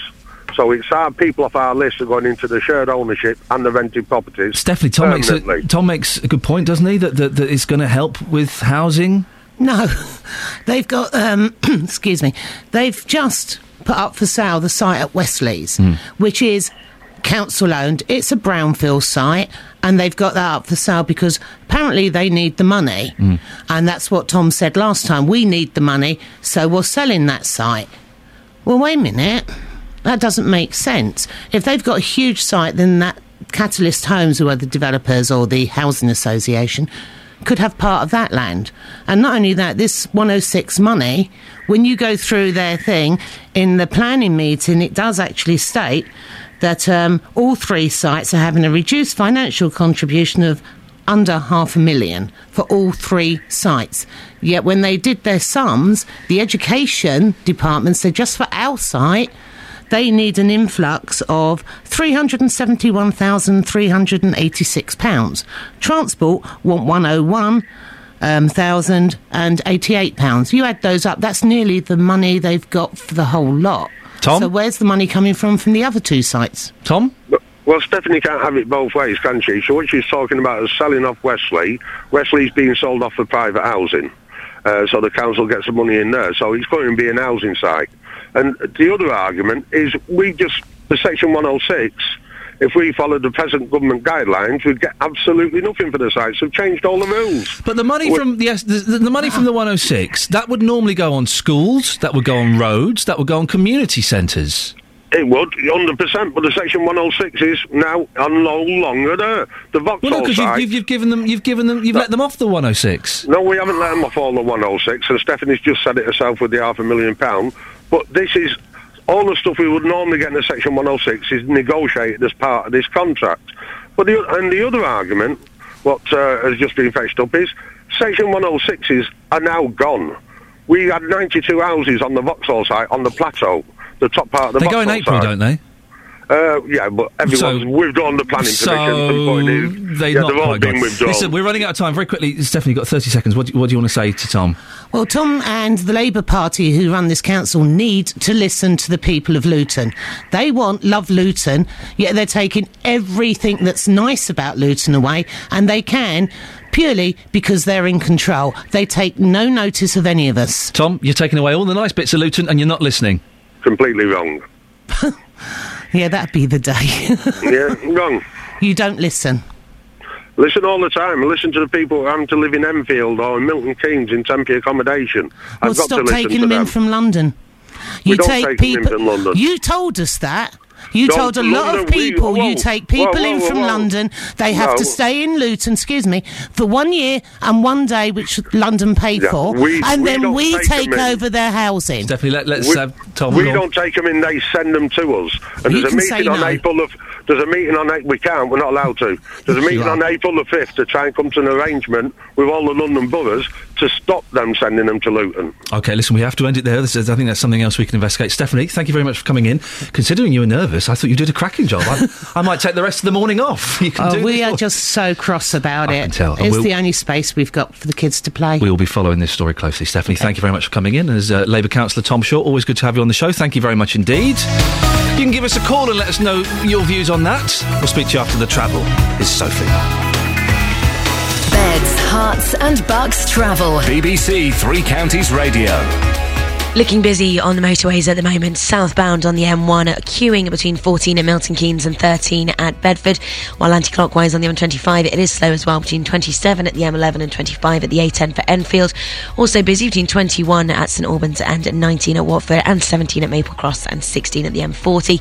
Now fairly heavy as well northbound on the M40, just coming off at the A40 at the Denham roundabout and junction 1A at the M25, and also on the Barnet bypass southbound still queuing between Stirling Corner and Mill Hill Circus, and on the A10 at the Great Cambridge Road southbound through Cheshunt.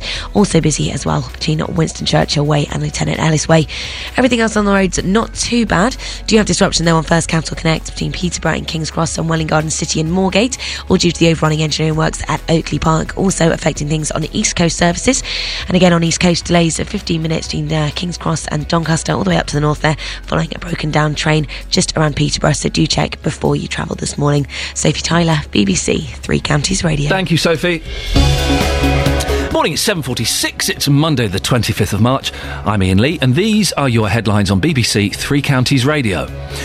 A Milton Keynes man says he'll lose his home without his council tax benefit, which he'll stop receiving next week. A meeting in Luton tonight will decide whether or not to build homes near Butley Road. And in sport, Watford striker Matej Vidra has won the Championship Player of the Year award. Well done, he. Coming up, there could be an extra 300 cars on the roads in Luton this morning as parents protest over the planned loss of free bus travel to Cardinal Newman Roman Catholic School. Our traffic chaos correspondent Justin Dealey will be there live before 8 a.m. If you're involved in that, could you give us a call? 08459 455 555. But now let's get the latest weather with Sarah Thornton. Beds, Hearts and Bucks weather. BBC Three Counties Radio. Thank you very much. A very good morning to you. It's a bitterly cold start out there. Still -2 at Wickham, -1 elsewhere, and some places have reached the dizzy heights of the freezing mark at the moment. There's not a lot of sunshine around to start the day, but we may well see a little bit coming through. Generally looking at a dry day today across the three counties, but it will stay very cold indeed. We'll see a high on the thermometer of just +3, perhaps +4 Celsius. Some spots, though, may not even get as high as that, and with that nagging northeasterly wind, it will feel much colder. A few flurries to come through, but as I say, a little bit of brightness potentially by the end of the afternoon. Bright or potentially just towards the northeast, some sunny spells just running in by the end of the day. And then tonight, a few breaks in the cloud, temperatures again falling widely to freezing or below, and tomorrow morning will be another very cold start. But like this morning, not expecting to do too much scraping on the cars. The air still very dry. We'll keep that nagging northeasterly wind. Staying fairly dry through the next few days, a few flurries at times, but that's about the most of it until Friday, that is. And Good Friday, there's some rain coming up from the southwest, which, as it meets the colder air, could potentially turn to snow. It's still a long way in the forecast. We'll keep posted right here on BBC 3CR. Thank you very much indeed. On April the 1st, the welfare system undergoes its biggest change for 60 years. We're determined to reform welfare so that work always pays. There'll be new benefits, changes to existing ones, and more responsibility for local government. They're not being guinea pigs, they're actually getting very, very close support and advice, and actually I think this will be a tremendous success story. This week, we'll be finding out what these radical changes really mean to beds, hearts and bucks. We're going to be £908 worse off. As usually, it just feels like we're wading through mud with this one. Now that I'm on benefits, I'm actually better off. Benefit changes, making it clear. This week on BBC Three Counties Radio. Planners are going to make a final decision tonight on whether to approve a new £50 million leisure complex in Bedford. We've heard it described as ugly, an eyesore, cheese grater. I still don't quite get the cheese grater reference, but maybe I'll look at the plans a little bit more closely. Lots of you calling in this morning on this. Noel's from Kempston. Morning, Noel. Morning, Ian. Do you think this development plan in Bedford is a good idea or not so good? Well, I think one of the things that I heard you sort of mention as you was interviewing earlier on, which I don't think really you seem to get a very sort of good answer yourself to, was in regards to this idea that part of the development, I believe, is including another 6-screen cinema, which we have a 6-screen cinema at the moment. And I'm just sort of thinking, is that really going to offer people of Bedford, say, more choice? As you say, I think as your interviewer said, or the person who was interviewing said, who knows, maybe what the older cinema may struggle to compete and may... That was Rod Calvert, who's from the Bedford Chamber of Commerce, and I did ask him what the effect would be on that other side of town with that's already got the cinema, and he said it would be a wake-up call for the businesses. Well, if the businesses are struggling, putting the same businesses on the other side of town isn't going to help, is it? Well, I really can't see how it's going to benefit. Are we going to end up I mean, like, the other week I went to watch a movie, which is very rare for me, I'll be honest with you. I went to see the movie Oz the Great and Powerful. Oh, is it any good? I quite enjoyed it. I saw it in 3D, which was probably why I liked it. Yeah. And, of course, it had a 3D option and a 2D option, which took out 2 out of the 4 screens. Yeah. So what are we going to get then suddenly, say, a big film next year at both cinemas, maybe a couple of films where you'll have, say, 12 screens, but 8 of them will be showing 2 films. I'll tell you what will happen. By the way, I don't like 3D, and I would always save my money to watch the 2D. But the same thing happened in Milton Keynes. Yeah. Another cinema opened up, and the first cinema, everyone stopped going to it. Exactly. Everyone wants to go to the new, smarter, trendier one. Yeah, and then even in Milton Keynes, I'm sure even though there's like sort of 20-plus screens there, from what I see looking at the listings this week, the big movies are at both cinemas, and so really, are you getting that much extra choice? Because they both obviously want to show the big blockbuster. They don't want to be missing out on stuff like that. No, listen, we've got to end it there. Thank you very much. I do think once you open another cinema, everyone goes to the smarter, newer, cleaner cinema. And the original one, who wants to go and sit in an old cinema? 08459 455 555. Now, traffic could grind to a standstill in parts of Luton today. The school run is normally bad enough, but today there could be up to 300 cars joining a protest over the planned loss of free bus travel to school for 600 pupils. The parents are planning to drive to Cardinal Newman Roman Catholic School to drop off and collect their children today instead of sending them on the bus. Well, our travel correspondent Justin Dealey is at the Sacred Heart Roman Catholic Church in Stopsley, from where most of the parents will be setting off shortly. Justin, set the scene for us. What's happening there at the moment? Well, Ian, I'm surrounded by lots of angry mums who have just started to arrive in the last 10 minutes or so. They're going to be heading off to the Cardinal Newman School in the next 5 minutes or so. Clearly not happy about this situation, about any sort of funding that's being cut towards free bus travel here in Luton. One of those parents is Antoinette Cortella, who's the spokeswoman for the Cardinal Newman Preserve Our School Transport Committee. Can you just describe how angry you are this morning? Because clearly this protest is getting a lot of people here. How do you feel? We're all very, very angry about what's going on here. Hazel Simmons 8 years ago promised us that this would not happen again, and we're back here fighting for the funding on the buses again. We weren't informed about this until after we put our admissions forms in October time. The Catholic community is a strong community in Luton that puts a lot of time and effort back into the town, and for the buses to be taken away, they're taking the heart out of the community. So how much would this cost you then, every single month, every single year as a parent, if this service was cut then? You're talking about £20 a week, £80 a month, roughly about £600 per child per year. Could you afford that? No, and there's some parents who've got 2 or 3 kids, so you count that up in your head. That's an awful lot of money. I mean, some people would say, why can't your children simply walk to school?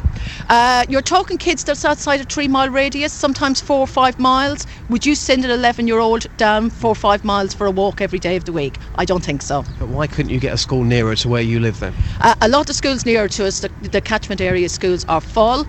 And remember, it is about our faith at the end of the day. We want to follow through with our children with the Catholic faith. And that's very, very important to the community, basically. This is not a done deal yet, so it hasn't quite been lost. When did you first find out it could potentially go, though, this funding?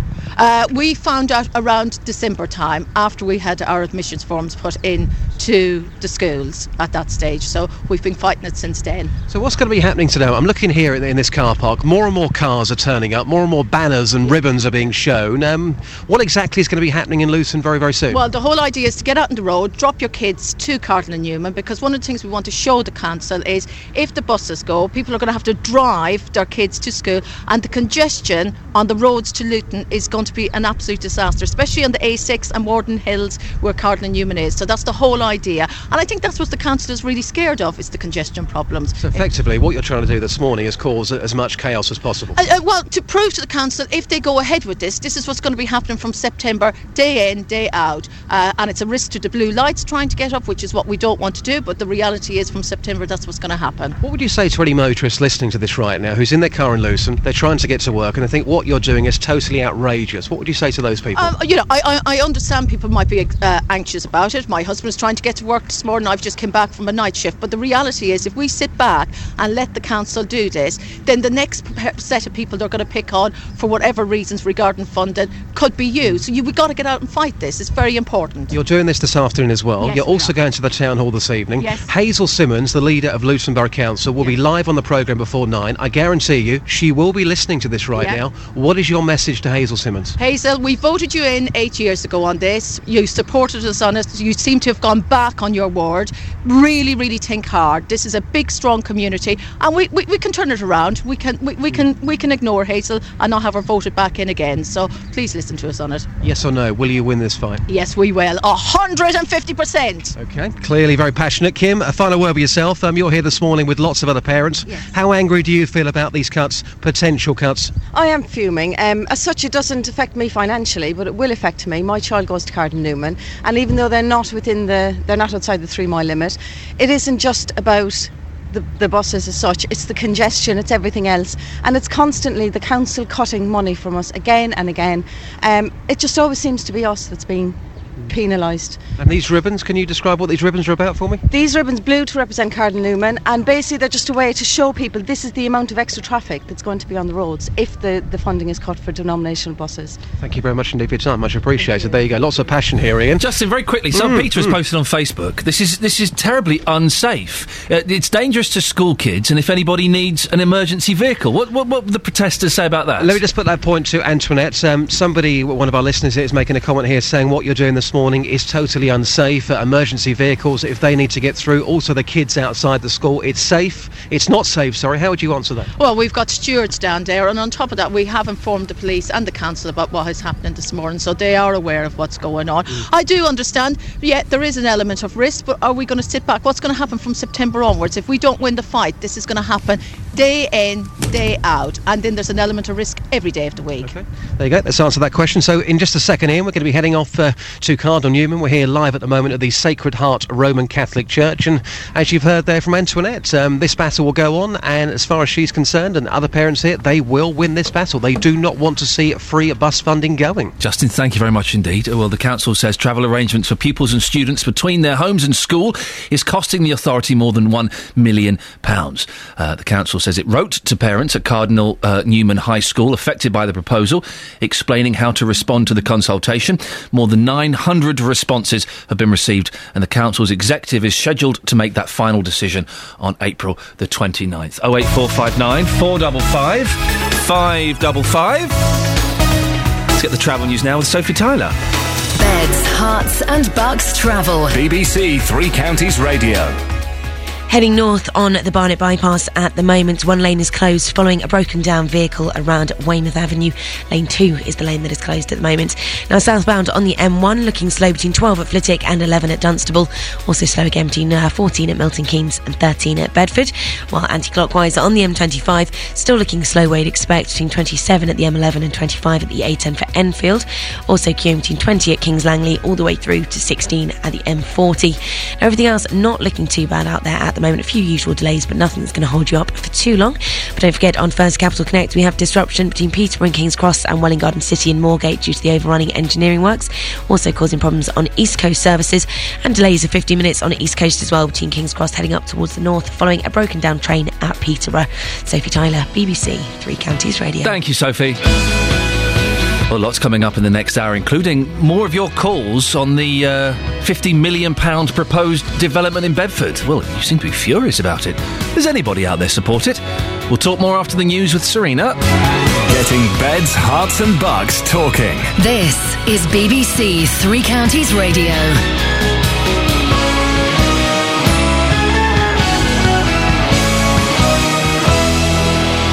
Good morning, the headlines. Changes to council tax benefit means Buckinghamshire man says it'll be a nightmare. Decision of homes to be built in Luton and Watford player is best in the league. BBC Three Counties Radio. A Milton Keynes man fears he'll be kicked out of his home if he loses his council tax benefit. From next week, the government's scrapping the subsidy. It means Elliot Lowe will now have to pay 20% of his council tax bill. That's something he says he can't afford. You know, I don't want to leave because my wife's got her family here and the kids have started to grow up here. My oldest will be 9 in June. The Department for Work and Pensions have written to probably virtually everybody who on benefits and said due to the cap coming in, you're set to lose up to X amount from your housing benefit unless you qualify to be exempt from the cap if you're in a certain group of employment support allowance or you have other benefits. Staying with that story and stay listening to hear more from the Resolution Foundation. That's an independent organisation which aims to improve outcomes for people on low and modest incomes. They'll be speaking to Iain Lee here on BBC Three Counties Radio shortly. In other news, the residents of Butley Road in Luton have been fighting to keep the land behind their homes as open space. The council want to give the land to developers in order to build houses. Locals have tried to stop the plans by applying for the land to be designated as a village green, but has so far proven unsuccessful. After so many years, it's expected that the council will tonight approve the plan. Labour councillor Tom Shaw, who's in charge of housing in the town, explains what will happen. The total value of the land is £1.5 million, all fee side. In exchange for that, we're getting a number of houses what will cost us £6.5–7 million to build, and we get permanent nomination rights to those properties. So it's our people off our list are going into the shared ownership and the rented properties. David Cameron will set out plans to impose tougher curbs on immigrants who want to claim unemployment benefits in the UK. In a speech later on, he'll say that migrants can no longer expect something for nothing. Traffic may grind to a standstill in parts of Luton today, with up to 300 cars joining a protest. It's over the planned loss of free bus travel to school. Ewan Duncan has the details. The fleet of cars will travel from Stopsley to Cardinal Newman Roman Catholic School. Parents are angry that Luton Borough Council's proposing to scrap the Faith School bus service. They say pupils could be forced to catch 2 buses if the plans are approved, while some children could be withdrawn from the school if alternative transport proves too expensive. The council says this type of travel's costing the authority more than £1 million a year, and it's exploring alternatives. The council executive's scheduled to make a final decision on April the 29th. Sport now, and the Watford striker Matej Vydra has won the Championship Player of the Year award. The Hornets' leading goal scorers on international duty at the moment, though, with the Czech Republic. Weather then, and it could set to see a bit of odd little snow here and there. I don't know, it doesn't look snowy though, does it? It's flipping cold, I'll tell you that. It's cold, but well, apparently it's only 5 degrees Celsius, though when I got in the motor it was about -1. It's too cold. But they did that thing, don't they? Oh, it's too cold to snow. How can it be too cold to snow? Have you ever been to the North Pole? It's freezing up there. Yeah, well, it's precipitation and all that, isn't it? It does kind of make sense. Look at you and your fancy words, Serena. Yeah. Anything else? That'll do, actually. I've had enough now. Good. Ta-ta.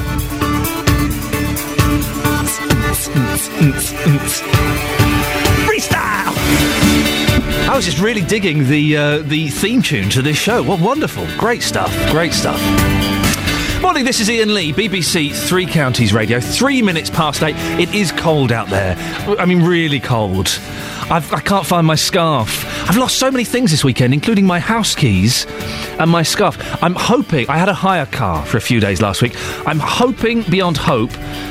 2 things. 1, that they're in the hire car, and 2, that the hire car company are reputable and won't break into my house with my keys and steal my things. So, and I've lost my scarf. Lots of things went this weekend. I'm getting old. Anyway, coming up between now and 9 o'clock. Lots of things that I think you might want to have your say on. Phone's been very busy this morning. I appreciate that. We'll get to as many phone calls as we can. Where you are in the country could affect how much council tax benefit you will lose from next month. We'll hear from a man who may have to leave Milton Keynes because of it.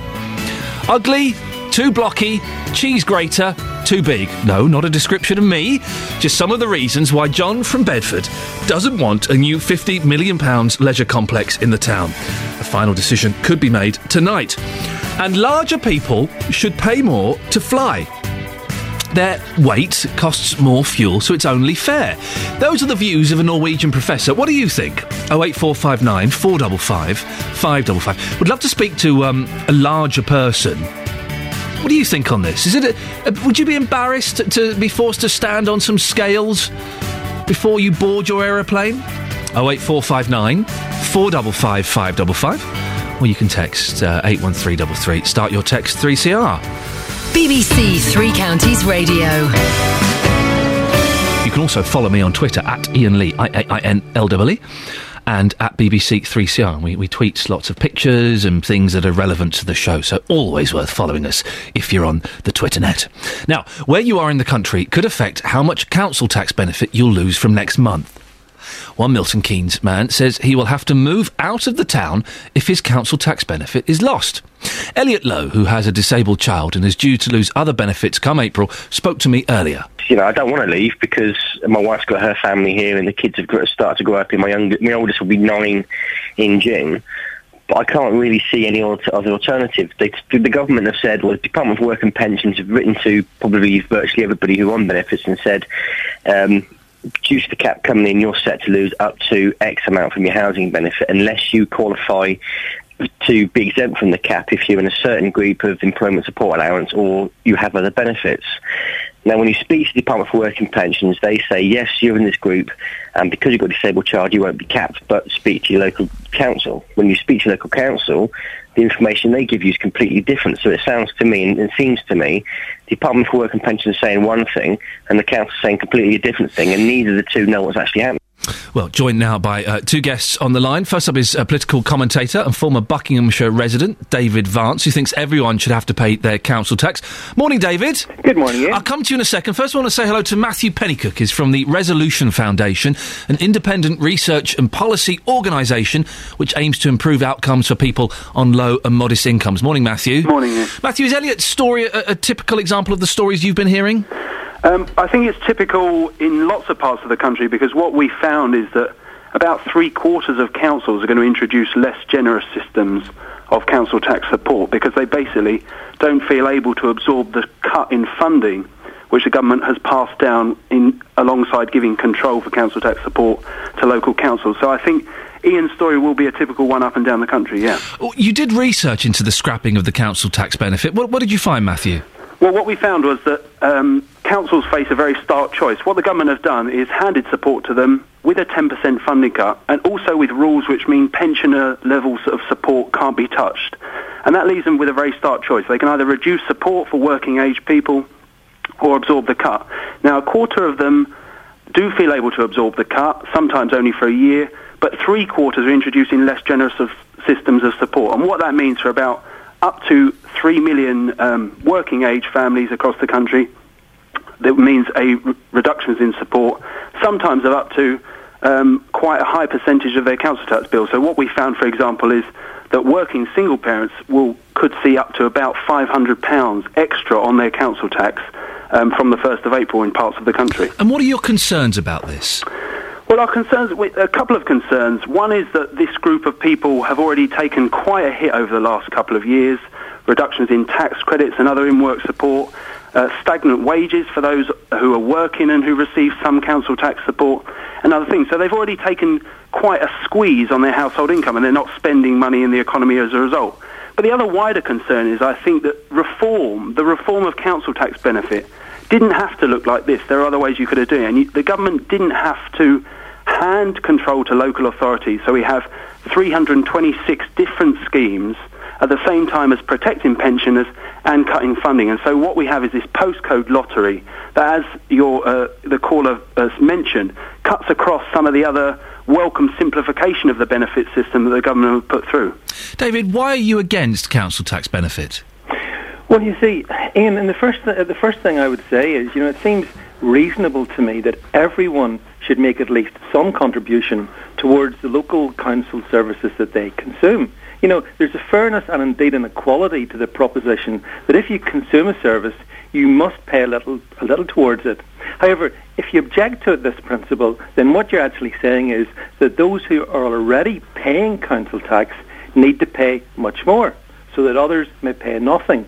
Now, surely that's unfair. And, I have to say, and I also think that the Resolution Foundation, founded by a millionaire Labour Party donor, run by Gordon Brown's former Deputy Chief of Staff, are also looking at this from precisely the wrong end of the telescope, because what they're omitting is the simple fact that if local government could learn to be efficient, then even this cut would not affect those on benefits and those concerned.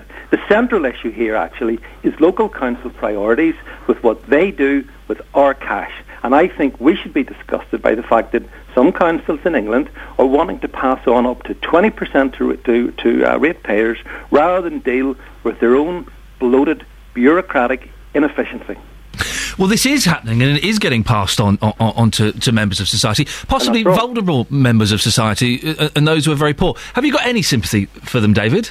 I've got sympathy for people who have to suffer from inefficient councils. But I mean, that's the point, Iain. The issue here is the councils, and that's what the Resolution Foundation are missing. If councils spent less money on lavishing funding on themselves, their staff, and their luxurious council facilities, then perhaps they could afford to cut what they charge us and give us all a break. So that's where you need to look. You need to look at the inefficiencies of councils. And you also need to accept the fact that I think it is fair, Iain, that people should pay a little towards the services that they consume. I mean, I think that's a very reasonable proposition. Matthew, let's put aside the lavish, luxurious surroundings that the councils are living and working in. They do. It makes sense, doesn't it, Matthew, that everyone should contribute something towards the local services. I pay my council tax. Why shouldn't everyone else contribute something? Well, it's interesting for a start that David didn't dispute the figures or the research when he attacked that. When it comes to local... Coming from a Labour Party orientated organisation, I don't need to. Can we speak about the issues? In terms of the principle of everyone paying something, I mean, that's a fair viewpoint that many will take. It's actually the same logic that was behind the community charge, the poll tax, and council tax benefit, which replaced that, acknowledge that some people on very low incomes, and we're talking about people who are only on the minimum wage or just above, should not have to pay as much or anything to that services, and they would be supported. So local authorities, yes, can make savings, but local authorities up and down the country have faced swinging cuts over the last couple of years. They're facing rising demands from social care and other pressures, and many simply can't afford to absorb the cut, and that's why they're passing it on. I think many are doing it with a heavy heart. No one is relishing in any council up and down the country having to pass on these costs, but how do you know that? You've no way. I mean, one thing that you actually have forgotten to mention is that quite a few councils across the country over the past couple of years have had more and more people on their staff earning in excess of £50,000 a year. So I repeat my point that the issue is bloated council inefficiency. And I mean, I'm afraid your report doesn't deal with that at all. And I think that's a rather strange omission. But David, that is a possibility. But I'm hearing every day on this show and other shows on Three Counties Radio that councils are making cuts on every level, and it is getting passed down to those who can't afford it. Like Elliot, who we spoke to earlier on, who's a full-time carer, looks after his son who's poorly, and he's suddenly got to pay 20% council tax. What would you say to someone in that situation?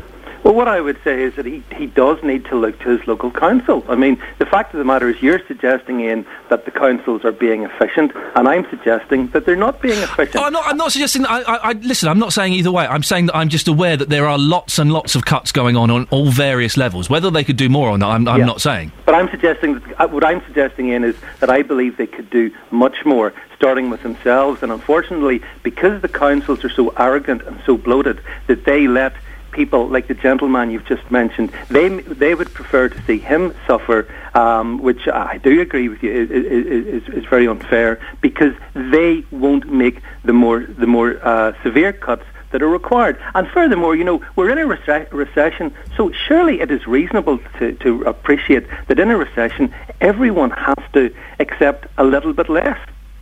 David, I would love to get you on with a local councillor one day. Could we arrange that, please? Bring him on.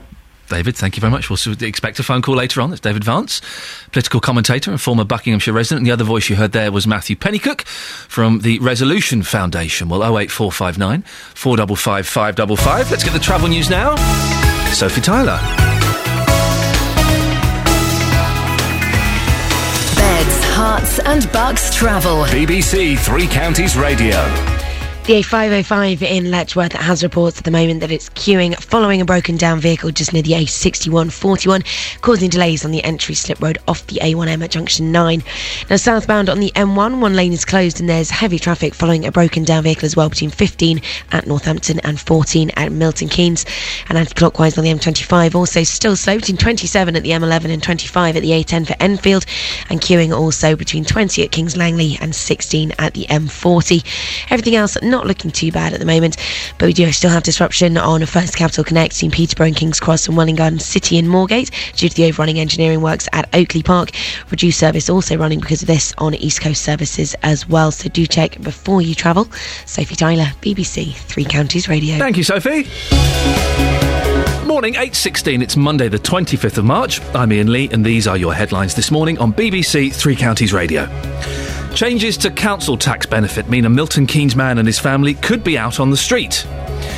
Councillors insist new homes for Luton will help people wanting shared ownership properties. And in sport, Watford striker Matej Vydra has won the Championship Player of the Year award. The weather today for Beds, Herts and Bucks: bitterly cold wind, perhaps an odd snow flurry, yet a dry day. Maximum temperature is 5 degrees.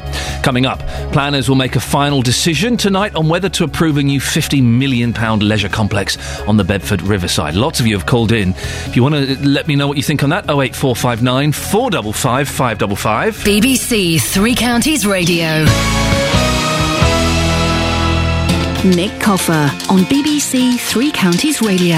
Every weekday between 12 and 3, I'm here with a little bit of celebrity. I've always loved being a comedian because it's my job, so I'm going to keep doing that. I was voted Japan's #1 male vocalist of the year, and I beat out Frank Sinatra. How's that? Expert advice. It does sound like it's a mechanical pain brought on by altered mechanics in your upper limb. Your capital's protected because I'm guessing what you don't want to do is take any risks with the capital itself. And loads of really great music.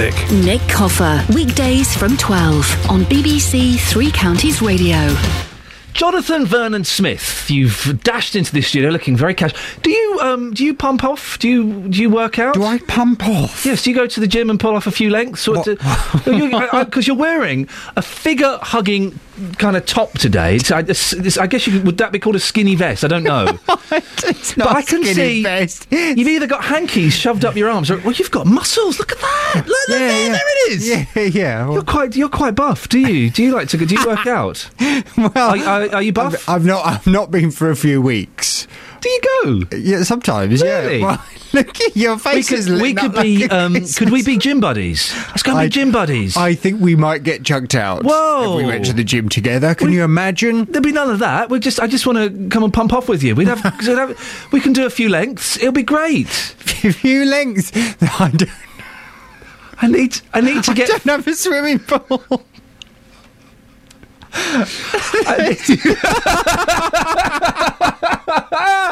Come on, seriously, I need to get fit, and I'm surprised because you normally wear quite baggy clothes. But look at you! You're a lean, mean, fighting, loving machine. Whichever you fancy, you could probably do both at a moment's notice. Very well. You look like a young, slightly. You like Daniel Craig's younger, slightly weirder-looking brother. What's going on? I feel like complimenting you. I'm flirting. Am I awake?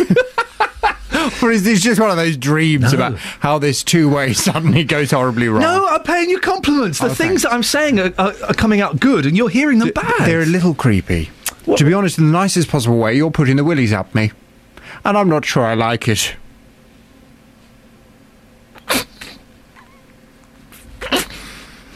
On the big phone in this morning from 9, I'm asking, are you all right? I noticed earlier that man called for your execution. Steve wants me to be hung. It's hanged, but it's hanged. Yes. I was going to say that. If you're going to call for someone's execution, at least get it right. You want Iain Lee hanged. Okay? On the... When? Will you shut up? There we go.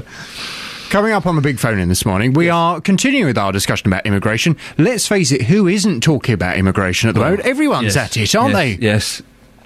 I'm asking today, is the problem of immigration being blown out of proportion? The Bishop of Dudley, David Walker, has launched an attack on the way politicians are exaggerating the negative impact of immigration. He told The Observer that concerns are wholly disproportionate to the real threat. Well, certainly from Steve earlier we heard an awful lot of hostility towards immigration. Well, he wants me hanged because I got some Poles to do my loft conversion. But they're all jumping on the bandwagon, aren't they? Today, the Conservative Prime Minister David Cameron is to outline tough new measures that cover housing, benefits and the NHS for immigrants coming to the UK. But the Bishop of Dudley, David Walker, says it's all being based on emotion, not evidence. Well, from 9 this morning, I want to have the conversation. Is the problem of immigration being blown out of proportion? Do you think the way that politicians now all seem to be saying, oh, yes, we've got a terrible problem with immigration now, are they talking your language? Or are they actually just stoking up a whole load of fear that's totally and utterly unjustified? I really want your views on this. Phone me from 9 on 08459 455 555. Is the problem of immigration being blown out of proportion? Listen, I'm going to bring my gym kit in tomorrow, and let's... no, please don't. Let's just go and have a steam. My gym, you can go and do it naked. Ooh. Across beds, hearts and bucks, this is Iain Lee on BBC Three Counties Radio. 08459 455 555 is the telephone number. If I look forward to and dread Jonathan Vernon Smith coming in equal measures. It always excites me, but terrifies me, because I know that when I do get the sack from here, and I will do one day, it'll be because of that moment at 19 minutes past 8. It'll be that moment that is the one that gets me the sack. So, you know. Now, planners will make a final decision tonight on whether to approve a new £50 million leisure complex in Bedford. A cinema, hotel, high-class restaurants and retail space will be provided on the site of the old town hall. But many people living in Bedford fear the impact the Riverside North development will have on parking, local shops and the local economy. Well, earlier on I spoke to John Lloyd. He's one of the residents who I think is slightly concerned with the development. Let me read you out the comments that the public made at the September consultation about the appearance of these buildings. Right? I'll just go through them. Well, and these brief are if you would. Public record. Ugly, too blocky, terrible, too close to the river, square boxes, overbearing, unimaginative, industrial style, it's a carbuncle, eyesore, disappointing design, cheese grater, ragbag of buildings. Cheese grater? Underwhelmed. Poor design. Too big for Bedford. All right, we get the idea. Too massive. John? Needs improvement. Boring design. John, we get the idea. Massive hotel. Bad design. John. Doesn't blend with other buildings. Disappointing. John. Monstrosity. John. In keeping. We get the idea. Little architectural John. respect and looks very bleak.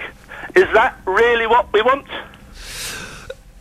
With us now is Colin McQueston, who is the director at Copland Estates, the developers of the £50 million Riverside North project, and also David Dixon, the president-elect of the Star Rowing Club. Morning, gentlemen. Good morning. Colin, if approved tonight, what will the development bring to the area? The scheme will bring enormous benefits to Bedford Town Centre. I think I've touched on this in the past. It'll bring up to 500,000 people into the town centre. It'll create 250 plus jobs, and it will really add to the growth and reverse the decline of Bedford Town Centre. It will kill off part of Bedford, though, won't it? The other side of the town that's already got a cinema and some shops in. Well, I think sometimes competition can be good, and I think for a cinema. Well, the other scheme that we talked about, I don't think gives Bedford Town Centre the cinema offer that many other towns around the UK do offer. And what I mean is by going into the town centre, having a meal, watching a movie and going home. And I don't think that's necessarily been offered to the people of Bedford by the existing cinema offer. David, last time we spoke to you, you were concerned about parking and the Star Rowing Club being unable to extend if needed. How do you feel now? Well, we've had good discussions with the council since that interview. We believe that we need access to get our trailers to the club. We need to alleviate some parking issues, and we want to discuss scope for expansion. And our meetings with the council have shown that both they and the developer will act in good faith, and we're content to continue along that path with them. So, David, are things being sorted out for you? You sound much happier than you did when we spoke a few weeks ago. Well, you feel happy if you have a face-to-face meeting with someone, and we've had several meetings now, and I believe, yes, there will be good progress for the club and for its members. So what things have you been guaranteed? I'm not prepared to go into any details, but our discussions have centred around getting access to the front of our club for our long boat trailers. We want to continue discussing the alleviation of some parking issues that may or may not arise, and we want to continue discussions with the council about what scope there is for expansion of our premises. There's a long way to go, but we believe that all parties are going to act in good faith, and we'll continue along that line. Well, listen, that's fantastic if you're being spoken to by the various parties and they are making some assurances. One of the other concerns I seem to remember, David, was you were worried about the view, that the hotel would ruin the view. Are you still concerned about that? Well, the hotel has been pushed back a bit, and we have less concerns about that now. Well, the progress has been made, David. This is a complete turnaround. I'm very pleased to hear it. But, Colin, we have heard... We've had so many calls this morning. We're going to speak to some in the last half hour of the show who are worried about the changes this is going to make. What could you say to them, Colin, to make them feel a little bit better? I think the biggest danger to Bedford is do nothing. And I think that can't be considered. And I think as our discussions with David at the Star Rowing Club is that we're perfectly prepared to sit down and discuss and make people understand sometimes the constraints that we're working to. And generally, across the board, when we do sit down with people, people do understand and generally become more supportive of the scheme. A lot of the debate is around architecture, and I can assure anybody who's listening to this programme this morning that these buildings will be of high design. I mean, we are looking at... Well, that's down to personal taste, isn't it? I mean, we spoke to John earlier on who used the word cheese grater to describe some of these buildings. And one of the recurring themes I've noticed in this whole debate that we've had is that so many people say, we're Bedford, we're not Milton Keynes. Now, I'm not knocking Milton Keynes. This is just what people are saying. They're worried, I guess, that the buildings could be out of line with the design of Bedford. I've been talking to people in Bedford for years, and everybody seems to have a dislike for Milton Keynes. But I suspect many people in Bedford are going there to do their shopping and their leisure spend, and I think that needs to be addressed. We're not trying to replicate Milton Keynes. We are trying to put forward a deliverable and sympathetic scheme into Bedford Town Centre that reverses the decline and will bring people back into Bedford. Colin, I appreciate your time. Colin McQuestion, Director at Copland Estates, the developers of the £50 million Riverside North project, and David Dixon from the Star Rowing Club. Well, if you remember when we spoke to David a month or so ago, he was furious. He was very angry, very upset. Well, it would seem that progress has been made, that he's been speaking, I would imagine, to Colin, and I think he wanted to speak to the Mayor as well, I seem to remember, and that actually they've been given some assurances. Well, isn't that good? You don't hear that happening very often with these big developments taking place. If you live in Bedford... Listen, I'm not knocking Milton Keynes at all. This is just... I've noticed that this point has been raised by so many people from Bedford saying, well, we're not Milton Keynes. Tell you what we'll do one day. We'll do a special on town rivalries. Towns that look down on each other. We'll have some of that, I think, because I think that's an interesting thing to look across the three counties. But it definitely happens in Bedford. We're not Milton Keynes. No, we're Bedford. Very snooty about it. Well, if you live in Bedford or if you visit Bedford, what do you think? 08459 455 555. Is this a good idea, this development, or do you think it will ruin it? Make it more like Milton Keynes. Here's the travel news now. Sophie Tyler. Beds, Herts and Bucks travel. BBC Three Counties Radio. We still have one lane closed southbound on the M1 and heavy traffic following a broken down vehicle between 15 at Northampton and 14 at Milton Keynes. Southbound again looking slow between 12 at Flitwick and 11 at Dunstable, and also fairly start-stop around the Newport Pagnell services actually, while anti-clockwise on the M25 is still heavy between 27 at the M11 and 25 at the A10 for Enfield, and queuing as well between 20 at Kings Langley and 16 at the M40. Now on the A505 through Letchworth we do have reports that it's queuing following a broken down vehicle just around the A6141. Everything else not too bad actually, a few usual hold-ups but nothing that's going to keep you out there for too long. We do have disruption however on First Capital Connect still between Peterborough and King's Cross and Welwyn Garden City and Moorgate due to the overrunning engineering works at Oakley Park, and a reduced service also running between King's Cross and the North as well following an earlier incident. Sophie Tyler, BBC Three Counties Radio. Thank you, Sophie. It's nearly 8:30, time for the news and sport now with Serena Farrow.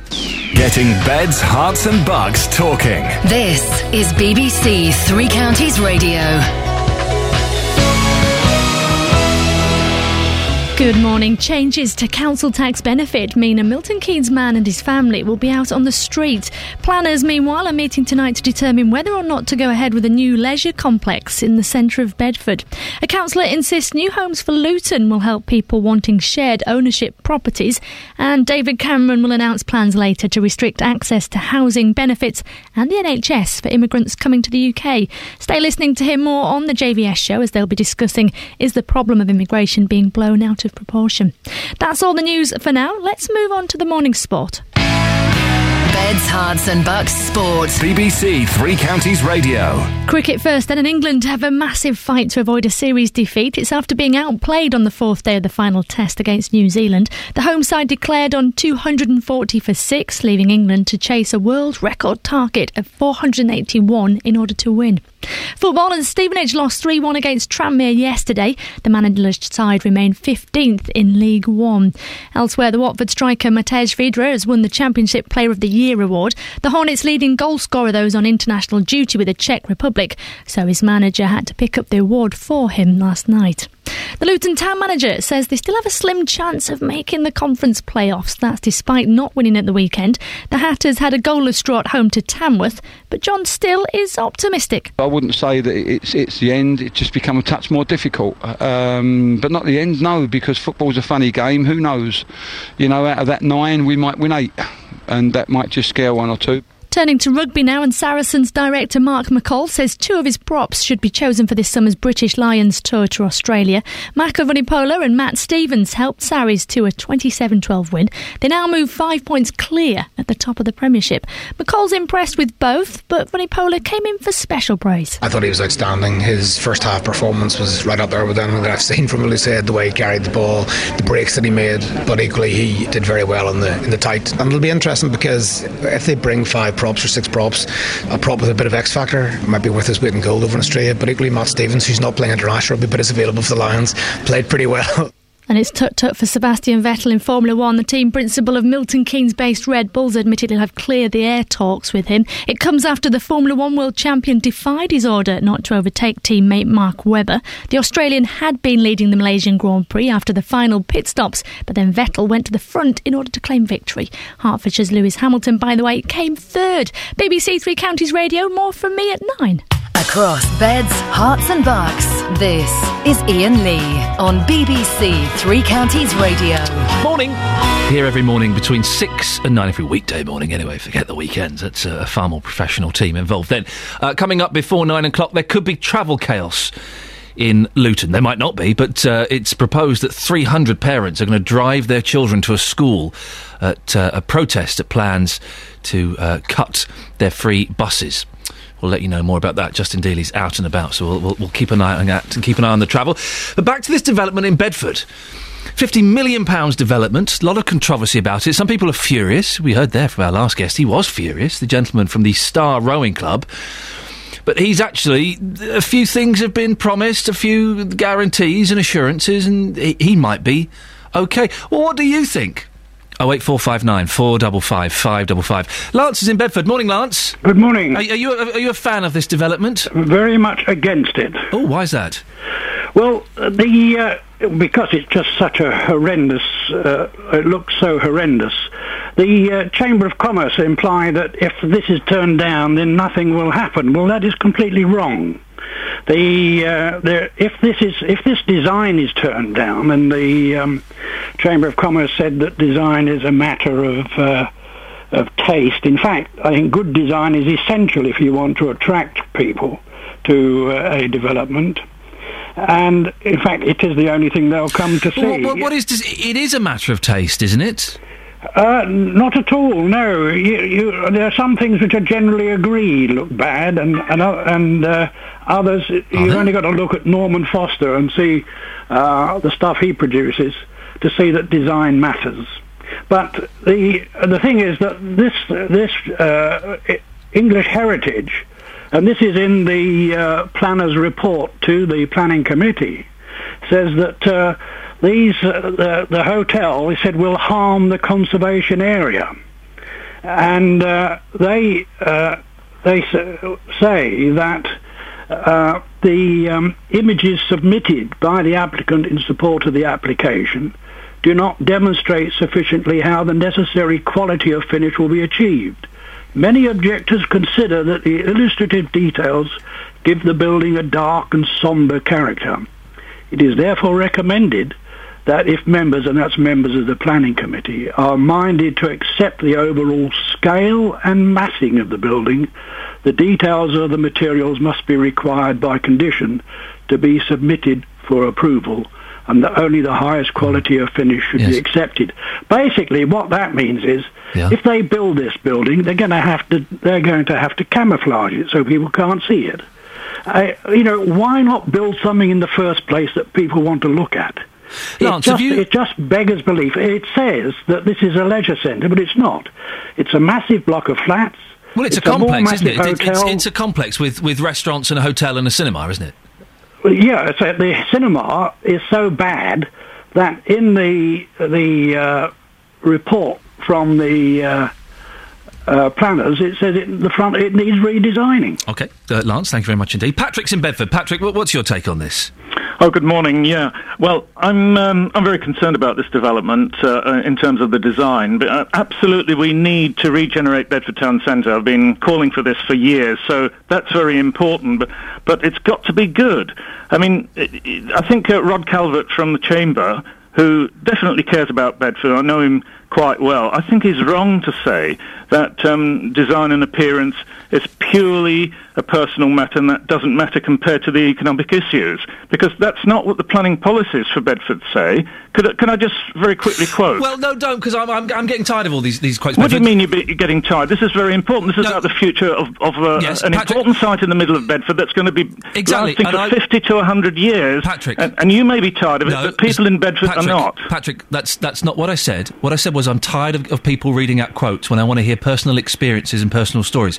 So tell me why you're so against it. Because this site is very, very important on our beautiful riverside. Most towns would love to have an opportunity like this, having a river going through the town centre.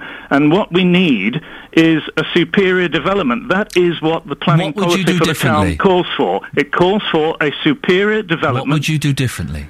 I would have an architectural competition so that we can have a much better design. I agree that we need a mixed-use development there, but it's got to be good, because if it isn't good, we're going to have a poor level of design that's going to last for 50 to 100 years, and I think that's going to be a great disappointment. Planning policy calls for high standards, and this proposal, frankly, is not, and the planners acknowledge that in their report. They say it's really not up to standard, but we've got to go ahead because there's no alternative. I don't agree that there's no alternative, and we shouldn't give up on Bedford. Patrick, thank you very much indeed. 08459 455 555.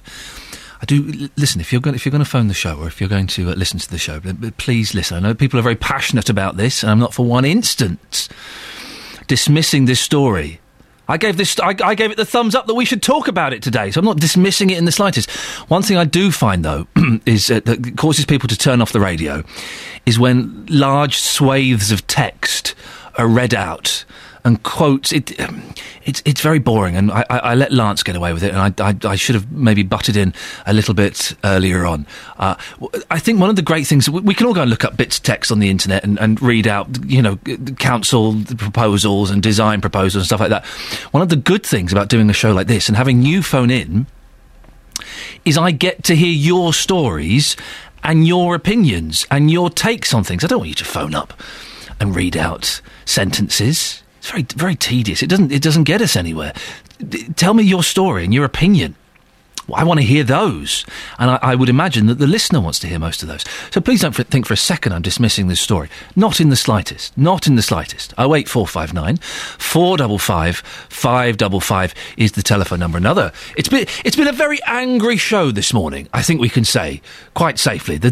A lot of people have been quite upset. Another story that people have been upset with is Butley Road in Luton. People have been fighting to keep the land behind their homes as an open space for over 2 years now. And after many years of fighting, it's expected the council will approve the plan to start the process to build homes tonight. Earlier on, we spoke to Stephanie, who's a resident, who's very upset. We also spoke to Labour councillor Tom Shaw. Karen is in Luton. Morning, Karen. Morning. Do you live on Butley Road? I do, yes. What do you take on? What's your take on this? Are you frustrated? Frustrated is not the word. The council are saying, they haven't got money. They've got brownfield sites. But they're spending money on what? Love Luton? How many thousands and thousands of pounds have they wasted on that? They've wasted money on going for city status. Who wanted that? Nobody. The guided busway, were we consulted on that? No. So that's millions of pounds they've wasted. They're saying they're listening to the Luton people, but they're not. You've had people from Cardinal Newman saying the council aren't listening. They haven't got the money to do this, that and the other. That the council do not listen to the basic human in Luton. I'm furious. They've taken this land, they're giving it away. They will have formally give it away to the developers tonight. And there's brownfield sites. You cannot build on green space without using all of the brownfield sites. Councillor Shaw said last time he was on the radio that they were going to compulsory purchase brownfield land for phase 3. Sorry, that should have been phase 2. Compulsory purchase before giving away green space that people need to be alive, to live, to walk, to exercise, to have fun. They're taking it away, and they're not listening to the Luton residents. Karen, I can hear you're very passionate about this. When we spoke to Councillor Shaw earlier on, he said that by giving this land away, the council were actually receiving benefits that they wouldn't have got if they'd sold the land. But they've got land that they could give away, brownfield land. You've got the drill hall. How many years has that been empty? How many years has that been going on? And that's not, Vauxhalls are going to be free soon at some point, but how long's the drill hall been empty? Wesley's, they knew that Wesley's was going to be empty of old people before they put in planning for a greenfield space. Why can't they use that? Karen, listen, thank you very much. 08459 455 555 if you want to talk about that. Back to Bedford. It's a very angry show this morning. I'm surprised I'm remaining so calm. I'm calmer than I normally am. I think you're sucking all of the anger out of me. Barbara is in Bedford. Barbara, are you a fan of these developments? Does Bedford need to be developed? No, I don't think it does. No, I'm sorry. I've got my radio on in the kitchen. Is it spoiling things, or can you hear me? I can hear you. I think we can get away with it. Thank you. Thank you. Well, I'm Bedford born and bred, and I'm 70 now. Now, when I was young, where they're going to do this development was a cattle market. It was Horn Lane Brewery, Charlie Wells Brewery, and the cattle market, of which we could park there when the cattle market wasn't on. And there were outdoor car parks in Bedford. Now, my concern is they've built on all the outdoor car parks in Bedford. They're hoping to get people in the evening to use these facilities, restaurants. My concern is, where do you park? You can't come in on a bus all dressed up to go out for a meal. Where do you put your cars? You can't come in on the bus, not even to do your shopping in the day. If you come into town, you go to the market, buy your veg. There's no way you can get them back on a bus. They're little street shuttles, hardly room for you to sit down, nowhere to put shopping. So I go to St Neots now, easy parking. I just don't know why Bedford keeps wanting to fill in all their empty spaces when they want people in the town to do their shopping. Is there enough? So if there were more car parks, would that encourage people in? Is there enough in the town? Not outdoor car parks, and not everybody wants to go in these upstairs car parks. Sorry? The multi-storey car parks. Why? Well, if you're on your own, it isn't very pleasant. Also, it does get very busy with people going to work and parking their cars there. Late at night, well, I just think the outdoor car parks... There isn't, but you don't really see outdoor car parks anymore, Barbara. There isn't really the room for them. The thing with the multi-stories, you can get so many more cars in such a small space. I quite agree, but you'd get more people in the town if you got a few more outdoor car parks. They built on Castle Lane. That isn't a great success. I know Mr Branson used to cut to work from there, and he saw these empty spaces. And he told me that. You think outside car parks are the way forward to save Bedford? I do think that... Barbara, listen, thank you very much indeed. 08459 455 555. Controversial. Barbara thinks the answer is simply outdoor car parks. I'm trying to think you don't really see outdoor car parks anymore. You see a few small ones scattered about, but generally it is all the multi-story. But is anybody else not a fan of the multi-story? Anybody else dislike them so much that they refuse to go into a town because of them? I'm surprised, but thank you, Barbara. 8:45, travel news now, Sophie Tyler. Beds, Hearts and Bucks travel. BBC Three Counties Radio. Still looking fairly busy at the moment on the motorways. The M1 in particular is busy southbound, particularly between the Newport Pagnell services and junction 14 at Milton Keynes, where it is fairly start-stop at the moment. Also looking at delays between 12 at Flitwick and 11 at Dunstable. Now, anti-clockwise on the M25, it's still busy between 27 at the M11 and 25 at the A10 for Enfield, and slow also between 20 at Kings Langley all the way through to 16 at the M40. Barnet Bypass is busy southbound around Mill Hill Circus. Also looking busy on the A10 heading south just around the Vets roundabout, heading through Buntingford. Everything else not too bad, but on the trains we are looking at disruption on First Capital connecting Peterborough and King's Cross and Welling Garden City and Moorgate due to overrunning engineering works, also affecting things on East Coast services. And London Midland have delays of 20 minutes in Northampton and Rugby, and Northampton and London Euston following an earlier broken down train. Sophie Tyler, BBC Three Counties Radio. Thank you, Sophie. Right, 8:46, Monday the 25th of March. I'm Iain Lee. These are your headlines on BBC Three Counties Radio. Changes to council tax benefit mean a Milton Keynes man and his family may find themselves on the street. A councillor insists new homes for Luton will help people wanting both rented and shared ownership properties. In sport, the Milton Keynes-based Red Bull boss will hold talks with his two drivers after Sebastian Vettel disobeyed orders in the Malaysian Grand Prix. Coming up, traffic could grind to a standstill in parts of Luton today, with up to 300 cars joining a protest over the planned loss of free bus travel to school for 600 pupils. Before 9, well, we're going to try and catch up with Justin Daly. No word of a lie, he's stuck in traffic. I know. Right, let's get the weather. Here's Sarah Thornton. Beds, Hearts and Bucks weather. BBC Three Counties Radio. Oh, the irony. Good morning to you. It's a very cold start out there. -2 at High Wycombe at the moment. Around freezing at St Albans, -1 at Milton Keynes. That's the spread of temperatures. It is a cold start, and we won't get much warmer than that through the day today. A lot of cloud around, but generally dry. The odd snow flurry coming through. Nothing that will settle, though. We might see a little bit of breaking towards Milton Keynes and Bedford later this afternoon. Generally, though, if you're in Buckinghamshire, it's stay fairly cloudy, I think, through the day today. And a high on the thermometer of 3 or 4 Celsius, but it will be tempered significantly by the biting northeasterly wind. That will certainly make it feel much colder than 3 or 4 Celsius, somewhere around the freezing mark. Through the night tonight, again, we'll see a widespread frost, but like this morning, you won't be scraping the cars because the air's fairly dry. It will, though, be another very cold start tomorrow morning.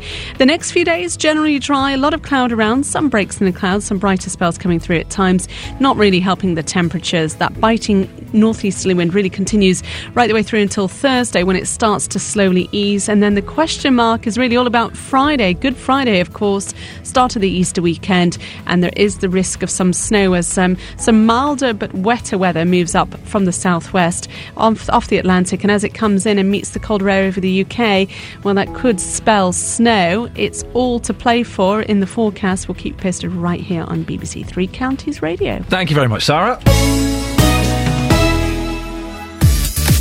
On Tuesday night, Three Counties Sport is at Kenilworth Road. And it's a goal for Luton! With a night of conference football, as Luton entertain struggling Ebbsfleet. Gray getting away from his marker inside the box. Andre Gray! Puts it in for Luton! And he's there again, Andre Gray! You can hear the whole match live on FM, AM, online and DAB digital radio. Three Counties Sport, Tuesday night from 7 on BBC Three Counties Radio. Oh, I was dancing a little bit too vigorously to that. I've done myself a mischief. Something's got trapped where it shouldn't be. Now, there will be an extra 300 cars on the roads in Luton this morning as parents protest over the planned loss of free bus travel to a school for 600 pupils. Excuse me. The parents are planning to drive from Sacred Heart Roman Catholic Church in Stopsley to Cardinal Newman Roman Catholic School to drop off and collect their children today instead of sending them on the bus. Well, earlier on, our reporter Justin Dealey was at Sacred Heart Roman Catholic Church in Stopsey. He spoke to Antoinette Cotula, the Cardinal Newman Preserve Our School Transport Committee. Hazel, we voted you in 8 years ago on this. You supported us on it. You seem to have gone back on your word. Really, really think hard. This is a big, strong community, and we can turn it around. We can ignore Hazel and not have her voted back in again. So please listen to us on it. Yes or no? Will you win this fight? Yes, we will. 150%. Well, Hazel Simmons joins me now. Hazel, you just heard what was being said there by one of the protesters. What's your take on that?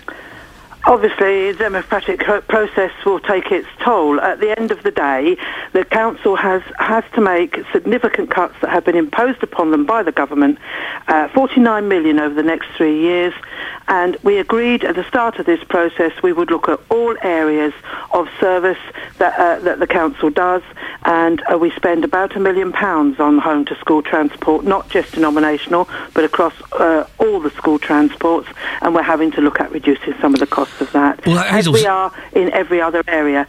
We wouldn't normally be doing this, and this is not something that would be something that is on our agenda or wherever it was on our agenda, but we are a very different place now to where we were 8 years ago. Hazel, Antoinette says that earlier on, a few years ago, you made a promise to the Catholic community to keep providing the free transport. As leader of Luton Borough Council, have you broken your promise? Well, we sent a letter to the head which said that during the time we were in administration, at that time, 8 years ago, and we've been in power once more since then, that we would not cut the transport. So you could be breaking that promise. We did say that we would not impose that restriction on any other administration that came into power, because we can't. We could lose power at any time, and so we can't oppose a you decision could potentially of ours. be breaking that promise. If that's how they perceive it, then that's what they must see. Well, but the reality is, we wouldn't be doing this if it wasn't for the government cuts being imposed. Oh no, of course, and I know that this is all being handed down. But you did you say in that letter that you wouldn't be charging for? You wouldn't be getting rid of the free transport?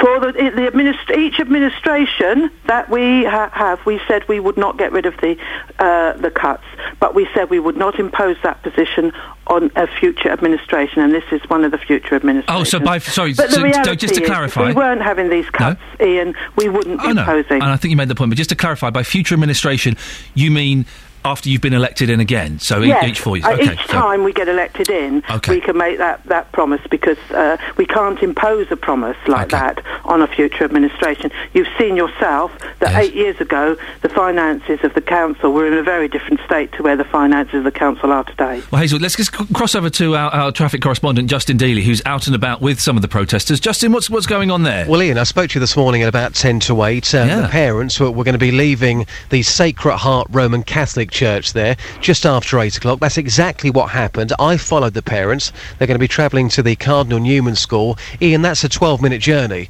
Unfortunately, I am nowhere near the school, probably a good 7 or 8 minutes away still. A few moments ago, I managed to flag down Antoinette again, and we had a very brief chat, and this is what happened. Well, school starts at 8:45. Clearly not going to make it. Traffic has been absolutely horrendous here, isn't it? Yeah, absolutely shocking. We set off at about 8:05 from Sacred Heart Church, and we're now on Stockstone Road, and it's 8:45, and we've still got about a mile and a half to go. So it'll be way after 9 o'clock before we get there. I mean, we certainly didn't see up to 300 cars. Probably about 30 to 40. But even 30 to 40's made a big difference as far as you're concerned. A huge difference. And then I've just had a report that the whole A6 is completely blocked up on all sides, because cars are coming from all over. They're coming down from Farley Hill. They're coming from all over, basically. So I think we've proved our point that if the buses go, basically, people get in the cars, drive, and the congestion is going to be horrendous. And you don't feel guilty for what you've done at all? Because if we don't do this, this is what's going to happen every day from September, and we don't want the people to go through this. I don't want to go through this every morning. Most parents don't want to go through this. So please, the council needs to listen. This is the reality. So the words there again of Antoinette. So clearly they feel their protest has worked. As I mentioned there, Ian, there certainly wasn't 300 cars, but even those 30 to 40 40 cars, as far as the parents are concerned this morning, have made a difference. They have proved their point to Hazel Simmons and Luton Borough Council. If this funding is cut, traffic will be like this day in and day out. Justin, thank you very much. Hazel, what do you make of that? That could be the thing every day. We'll take that into, as you know, we're in a consultation period. We've met with the head 3 times. We're looking at, to the head of Cardinal Newman, I should say, trying to negotiate some way forward on this, and we'll continue to do that. And this will obviously be taken into account as part of that consultation. We don't take the decision on this until April the 29th, so it will go in with all the other information that we have at that time. OK, if you wouldn't mind, Trish from Luton has just called in. Trish, you've got a question for Hazel? Yes, I do. I'd like to understand, because of the cost that will occur to families wanting to send their children to Cardinal Newman, if families can no longer afford, because of the transport, they opt for a local school, there'll be a significant oversubscription to the local schools. What do the council propose to do about that? We are looking at that at the same time as we're doing the rest of the consultation around this, because that has been raised with us, obviously, by other parents. So that is something that's being considered, along with all the other points that have been raised. Hey, Trish, sorry, do you not... does it make sense what Hazel was saying, that these cuts that are being made, they've been handed down from the government, and it's the council have to decide how to make those cuts? But I think they have to understand the bigger impact, because the Cardinal Newman is the only senior Catholic school in Luton, and it services 5 primary schools. So, and they're all from different locations. So the cost of a parent to send a child to Cardinal Newman in a few years' time will be extremely expensive. So it brings into question the whole Catholic denomination of the school. Will it continue? So I think there's a bigger impact here that needs to be considered. Do you feel any sympathy for the council, Trish, with the decisions they have to make? I think it's very tough. I absolutely do. But I think that when they're making the decisions, they can't take it in isolation. They can't look at a balance sheet and say, we can save X number of £1,000 here. They have to look at the impact on the community. Can I just say, and we don't take it in isolation like that. We always look at all the other issues. Impact assessments are done on every decision we make, and we take in every risk and analysis on that whenever we take any decision like this. OK, so if the Catholic denomination of the school falls below 50% and the Catholic Church decide that they don't want to continue with the school, what does the council propose doing then? I would hope there won't be a school there, and every school place will be needed in 2014. I would hope. Well, there will be a school there, but we have to get to that at the time. At the moment, it's not that's a serious consideration, isn't it? I mean, has that been put before to you before? All we've had so far is parents raising that issue, and it is being considered being looked at as part of the risks of all that we're doing and considering at the moment. The reality is, if we don't take this kind of cut out of this denomination, which is a discretionary service, don't forget, it's been an honorary one that's been happening for the last 40 years. Let me finish. If we don't take the cut out of this, then we have to look at where we take something like 500,000 out of other services in children's services, many of which are already statutory services. Trish, so there is an argument that free school transport is perhaps a luxury. Well, if they can afford to spend £800 million on a transport link from Luton to Dunstable, then I have to argue that the £500,000 a year to send children to a school isn't necessarily a luxury. Trish, we'll end it there. You got the last word on that. And thank you to Hazel Simmons, Labour leader of Luton Borough Council, for coming on and discussing that. We'll keep you informed how the travel chaos ensues. It's supposed to be happening later on today as well, when the young people are picked up from school, so no doubt Roberto will be keeping his beady eye over that. But what a lot of fury this morning. I'm surprisingly calm after all of that. I think I've had all my anger sucked out of me. So thank you very much for that. I may have deposited my anger all over the 3 counties. Let's get the travel news now. Here's Sophie Tyler. Beds, Herts and Bucks travel. BBC 3 Counties Radio. Southbound on the M1, we have reports that 2 lanes are blocked and there's queuing traffic following an accident around junction 12 at Flitwick. Also still fairly heavy anti-clockwise on the M25 between 27 at the M11 and 25 at the A10 for Enfield. Also still queuing between 20 at Kings Langley and 16 at the M40. It's also looking fairly busy in places like the A10 heading south through Buntingford. Fairly slow there just around the Vets roundabout, and also in Cheshunt as well. The A10 also looking busy, particularly between College Road and Winston Churchill Way. Now on the trains, we are still looking at disruption on First Capital Connect services between Peterborough and King's Cross and Welwyn Garden City and Moorgate.